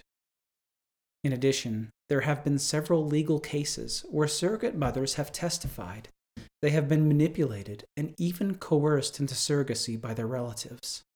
Sometimes families have less compunction and more skill concerning these tactics than others. As the joint paper by several European feminist organizations put it, quote, even in cases of surrogacy among close acquaintances or family members, a form of exploitation of the generosity of the woman who agrees to carry the child exists. She is potentially the object of veritable emotional blackmail. It is an illusion to imagine that power relations and/or manipulation are not factors within families and between friends. End quote. It is noteworthy that the number of Wild West countries is shrinking over time, as each new heartbreaking scandal, such as the baby Gammy affair, hit the news. As noted previously, India has strict new laws on surrogacy, as does Thailand, despite the big money involved. It's now California, Ukraine, and Mexico that remain hubs for international surrogacy arrangements. With regard to international law, there is no international convention on surrogacy. However, Article 35 of the International Convention on the Rights of the Child states, quote, "States parties shall take all appropriate national, bilateral, and multilateral measures to prevent the abduction of, the sale of, or traffic in children for any purpose or in any form." End quote. If it looks like a duck and quacks like a duck, perhaps we are justified in calling it a duck, or in this case, justified in calling surrogacy the sale and traffic of children. The purpose or form of the sale traffic is irrelevant, according to this convention. Relatedly, Article 5 of the Convention on International Adoption, often called the Hague Convention, requires that states have ensured that in the course of adoption, quote, "the consents have not been induced by payment or compensation of any kind and have not been withdrawn," and, quote, "the consent of the mother, where required, has been given only after the birth of the child," end quote. Surrogacy contracts appear to violate both the letter and the spirit of these obligations. The surrogate mother agrees well before conception to hand over the child for a fee. And if after the birth, the surrogate mother contests the agreement, a judge in many states of the Union will tell her she has absolutely no legal standing to do so, despite the fact that Article 9(1) of the International Convention on the Rights of the Child furthermore states that, quote, "States parties shall ensure that a child should not be separated from his or her parents against their will, except when competent authorities subject to judicial review determine, in accordance with applicable law and procedures, that such separation is necessary for the best interest of the child. Such determination may be necessary in a particular case, such as one involving abuse or neglect of the child by the parents, or one where the parents are living separately and a decision must be made as to the child's place of residence." End quote. The child will be separated from the mother, against her wishes, even though no one could prove she had neglected or abused the child. It should be noted that the United States is a member of the Hague Convention, meaning that it commits to the convention's stipulations.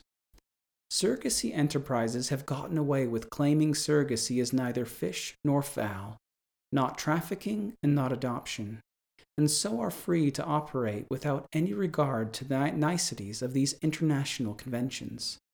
It's time for a hard-eyed international judicial judgment of how fishy and or how foul the business really is.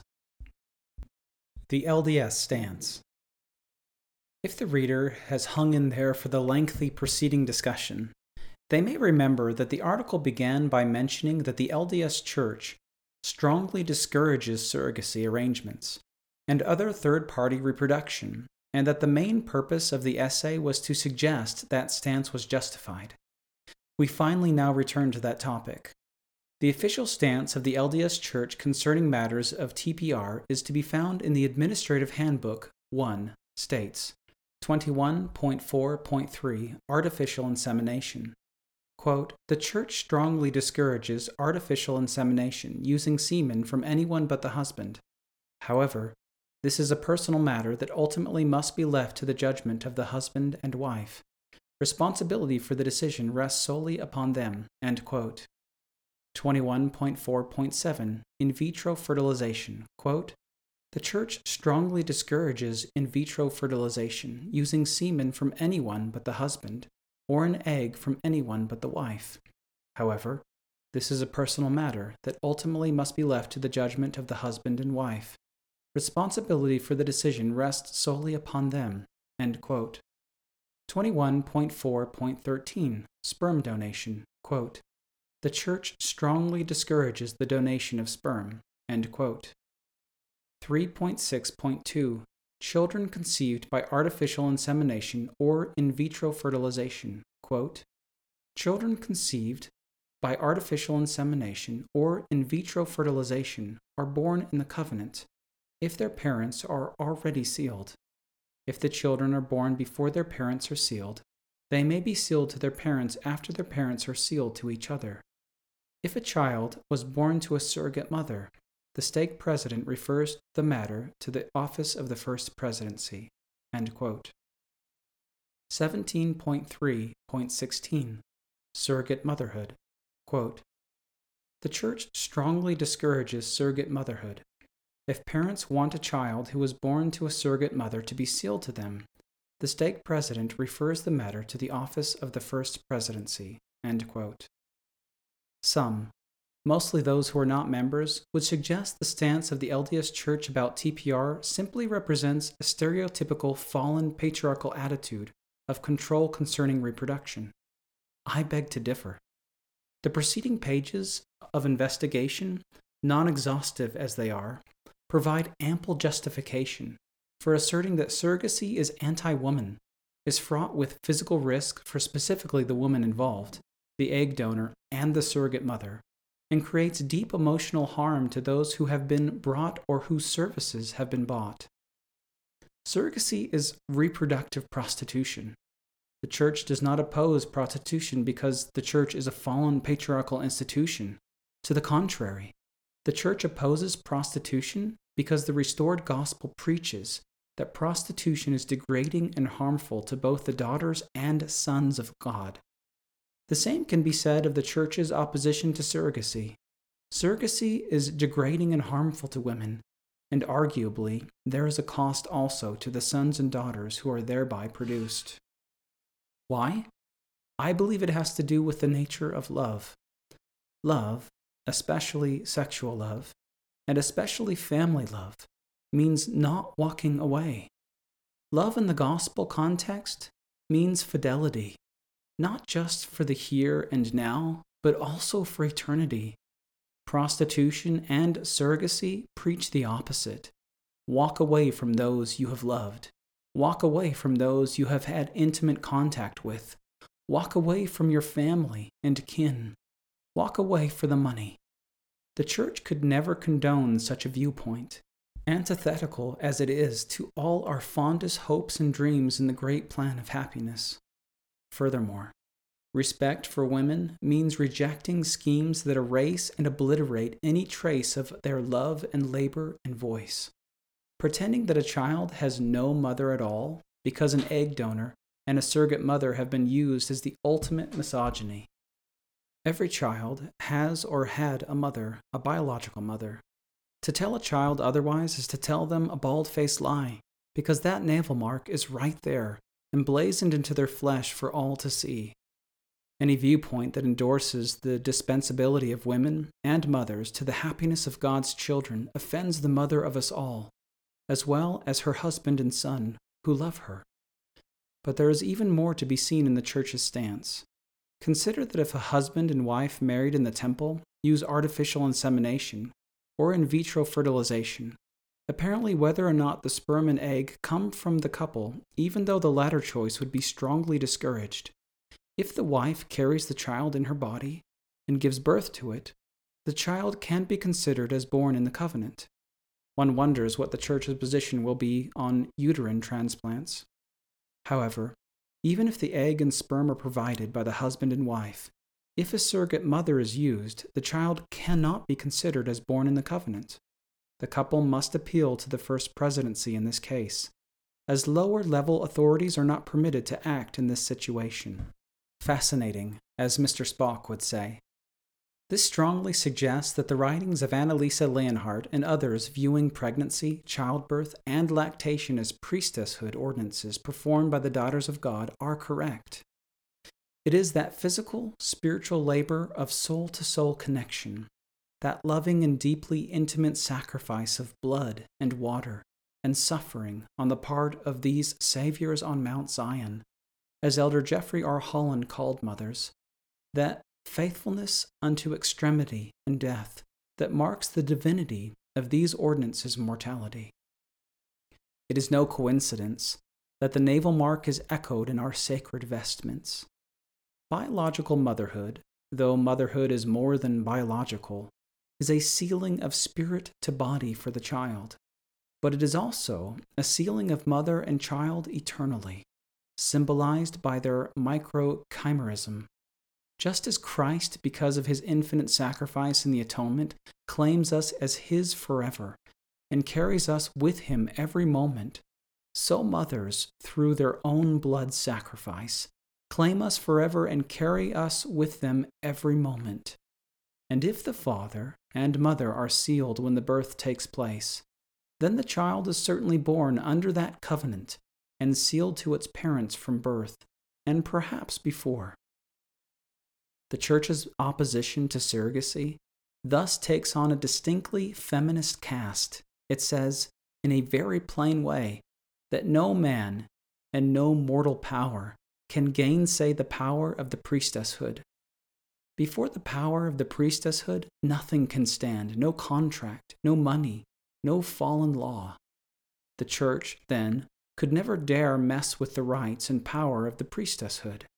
It is right and proper, then, that situations of surrogacy only be dealt with by the First Presidency itself, the very highest governing body of the Church, whose membership includes the living prophet. No lower level could possibly suffice for an issue of this import and magnitude. The longer I live, the more I feel that women and their power, we call priestesshood or motherhood, are the greatest challenge to the great and spacious building often called Babylon in the Scriptures. You see, it turns out that you cannot buy anything in this world with money after all. You can buy a woman's vagina in prostitution, but you cannot stop her heart from loving. You can buy a woman's uterus in surrogacy, but you cannot stop her heart from loving. And as long as the hearts of the priestesses still love, there is hope in the world. Why? Because the power of that loving, soul-to-soul connection is the very fountain of life and of positive change and of growth. Women thus stand as a rebuke to all forms of alienation. Don't pay her as a surrogate, and you've exploited her. Pay her, and you've still exploited her. The only way not to exploit her is to recognize that surrogacy itself is the wrong you do her because it tries to break up the embodied connection that is woman's power. Ditto for prostitution and many other practices. Women's power represents unification, the very opposite of detachment, disassociation, and alienation. This insight makes us rethink what God meant when we learn in Genesis that the answer to Adam's being alone, alienated, disassociated, detached, is to bring to earth the power of Eve and her daughters. No wonder, then, that there is enmity decreed between the serpent and the woman, Moses 4:21. Through her work in this world, our common enemy's plans for our misery are consistently thwarted, even in the midst of the greatest affliction. Rosa Marie Noni's mid-20th century poem, At Sunrise, comes to mind as an example of the soul-affirming priestesshood power of mother love that strengthens until the very moment of death. Quote, "They pushed him straight against the wall. The firing squad dropped in a row, and why he stood on tiptoes those men shall never know. He wore a smile across his face as he stood primly there, the guns straight aiming at his heart, the sun upon his hair. For he remembered in a flash those days beyond recall, when his proud mother took his height against the bedroom wall." End quote. There is hope even in death when there has been this powerful priestesshood love. President Thomas S. Monson touched on the same theme when he said, quote, "One cannot forget mother and remember God. One cannot remember mother and forget God."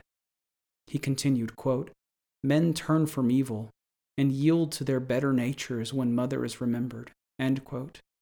Or as President Joseph F. Smith expressed it, quote, "Only a little boy, whenever temptations become most alluring and most tempting to me, the first thought that arose in my soul was this: remember the love of your mother.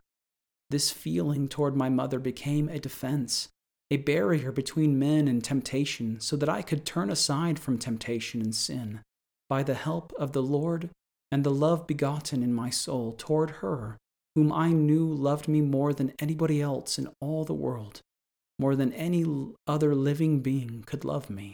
End quote. Sometimes, this great priestesshood power can be seen best when it awakens from slumber, and when it awakens, it changes everything. When in the mid-1980s, Mary Beth Whitehood, a traditional surrogate mother from New Jersey, whose egg and uterus were used, sought custody of her baby daughter, baby M, just such an awakening took place. I remember that case well. As a young mother, it moved me deeply. Ekman recounts, quote, "When Whitehead realized that this was my baby, it was a healing discovery. She had been told that she was like a broodmare, that the child she bore didn't have anything to do with her, that she would only give birth to it and hand it over. Her consciousness was reified.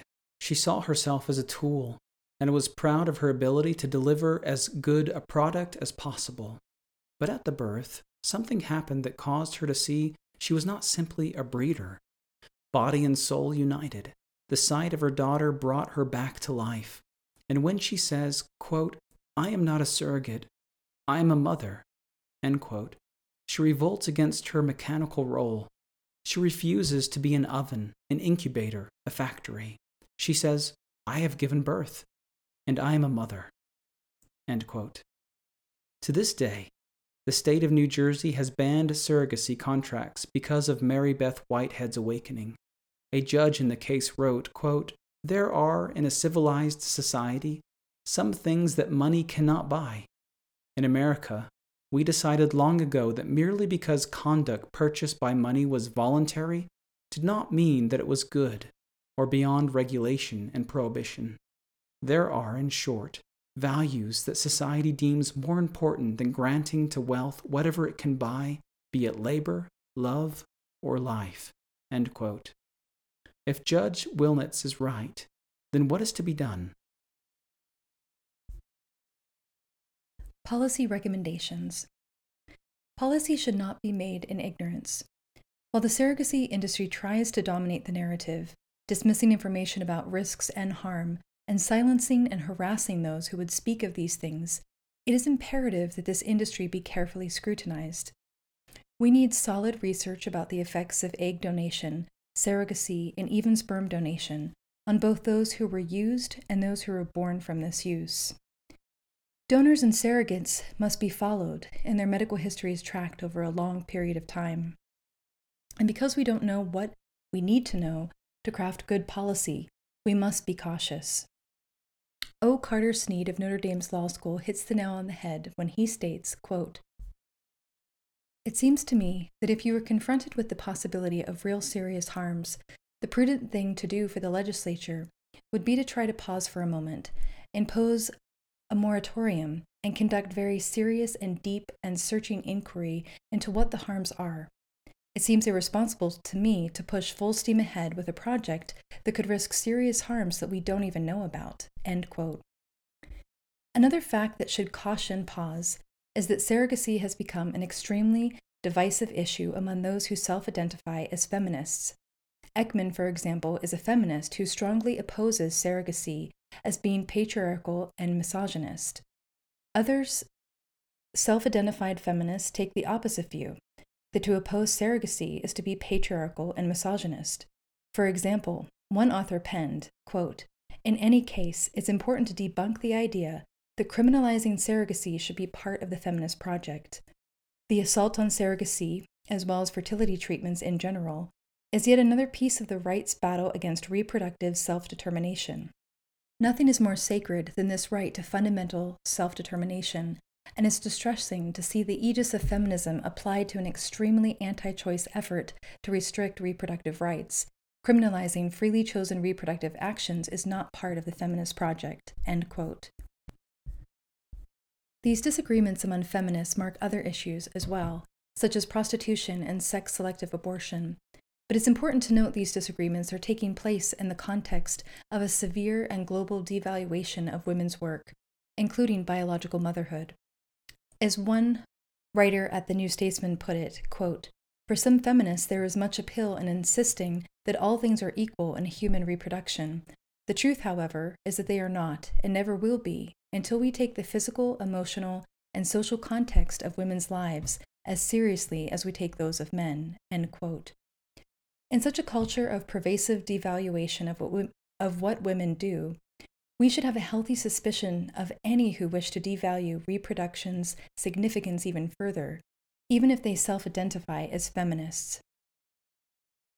After all, as feminist Katha Pollitt persuasively argued about the Baby M. Mary Beth Whitehead case, quote, "Even if no money changed hands, the right to control your body argument would be unpersuasive. After all, the law already limits your right to do what you please with your body.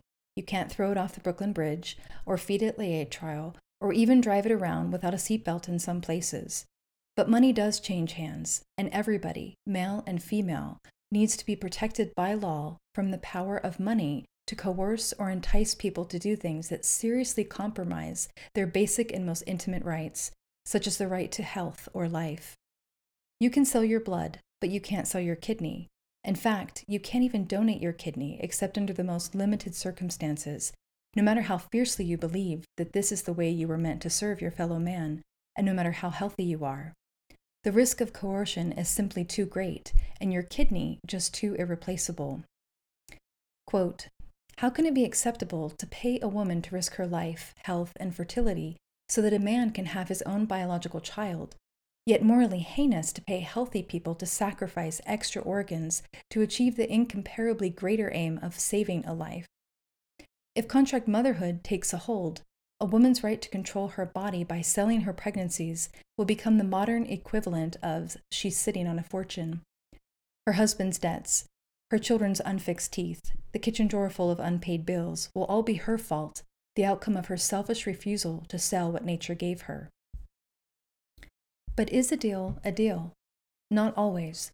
Not, for instance, when it involves something illegal: prostitution, sorry, Professor Stone, gambling debts, slavery, polygyny, sweatshop labor, division of stolen goods, and oh yes, baby selling.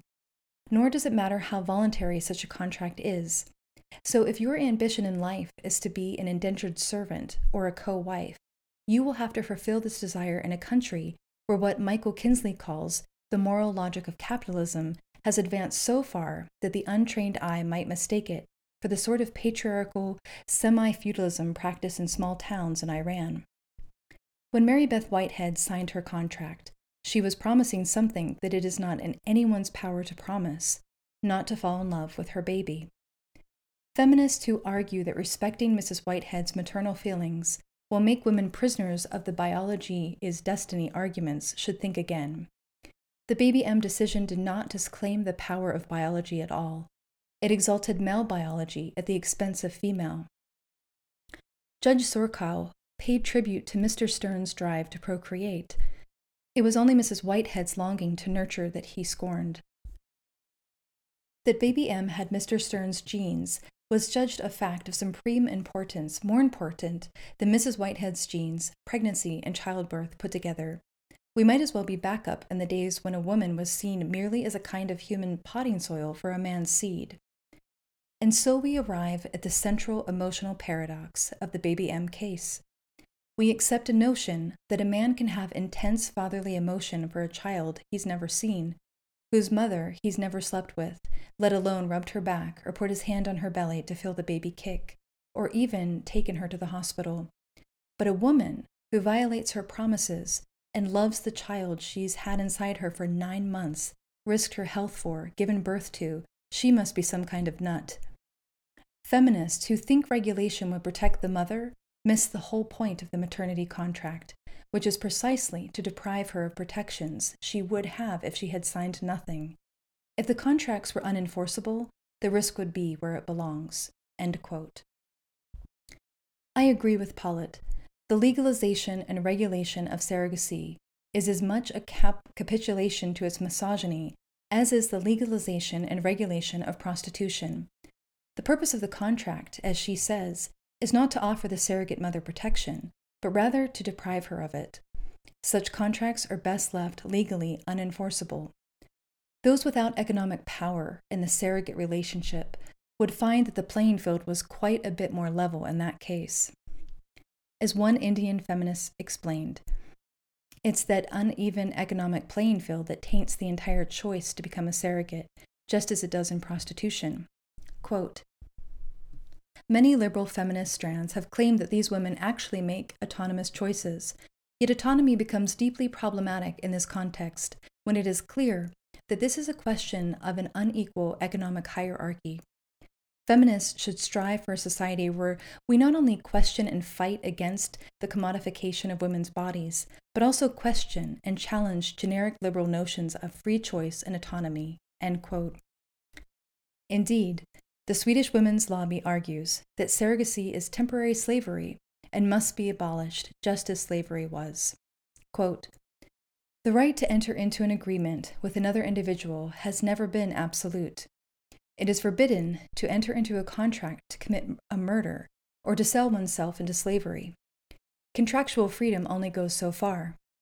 The Swedish women's lobby views surrogate motherhood as a contract of temporary serfdom, where the surrogate mother waives her rights to bodily integrity during the pregnancy.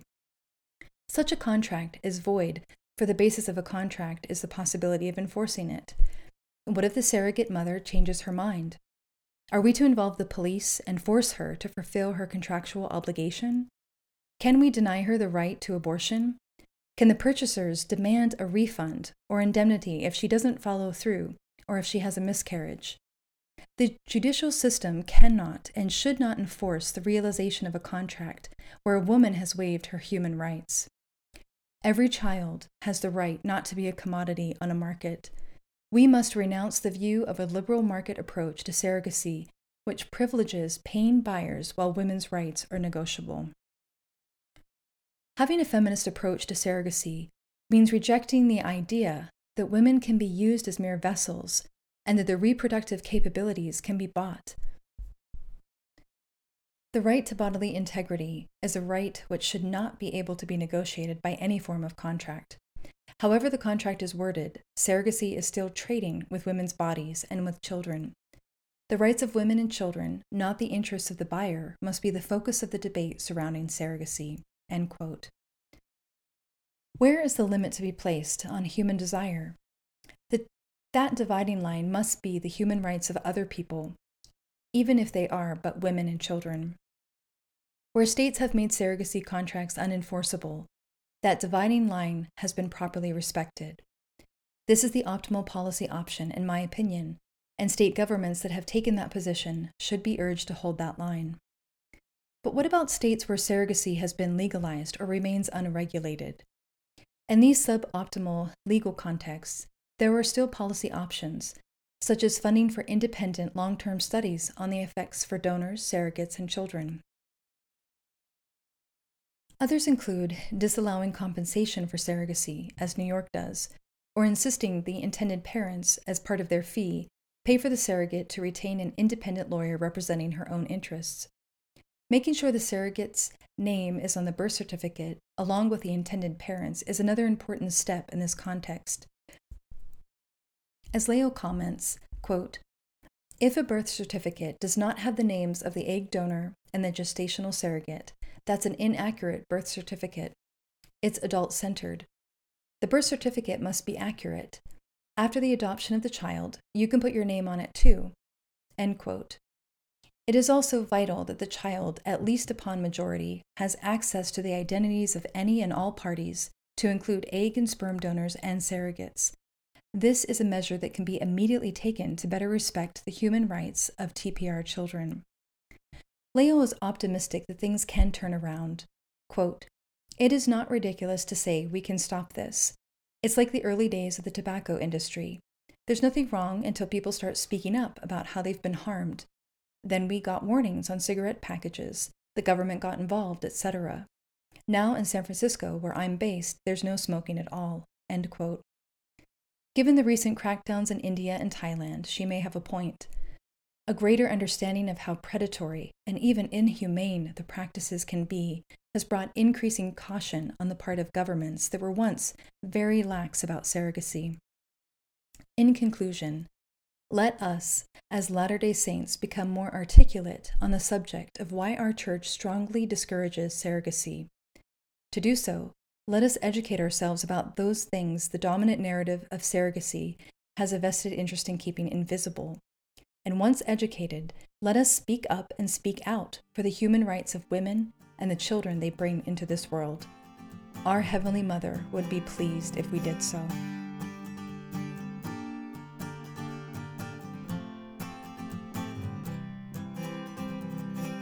This has been a recording of Priestesscraft in Boise, Idaho by V.H. Kassler, originally published in Square 2, Volume 12, Number 3, Fall of 2019, and read by Bethany Canny and Sean Canny. This audio recording is copyrighted under a Creative Commons license and may be freely distributed if it remains unchanged. The journal and website are credited, and it is used for non-commercial use. If you would like to read a printed version of this and other articles on Mormon thought, please visit square2.org. That's SQUARETWO.org. Thank you for listening.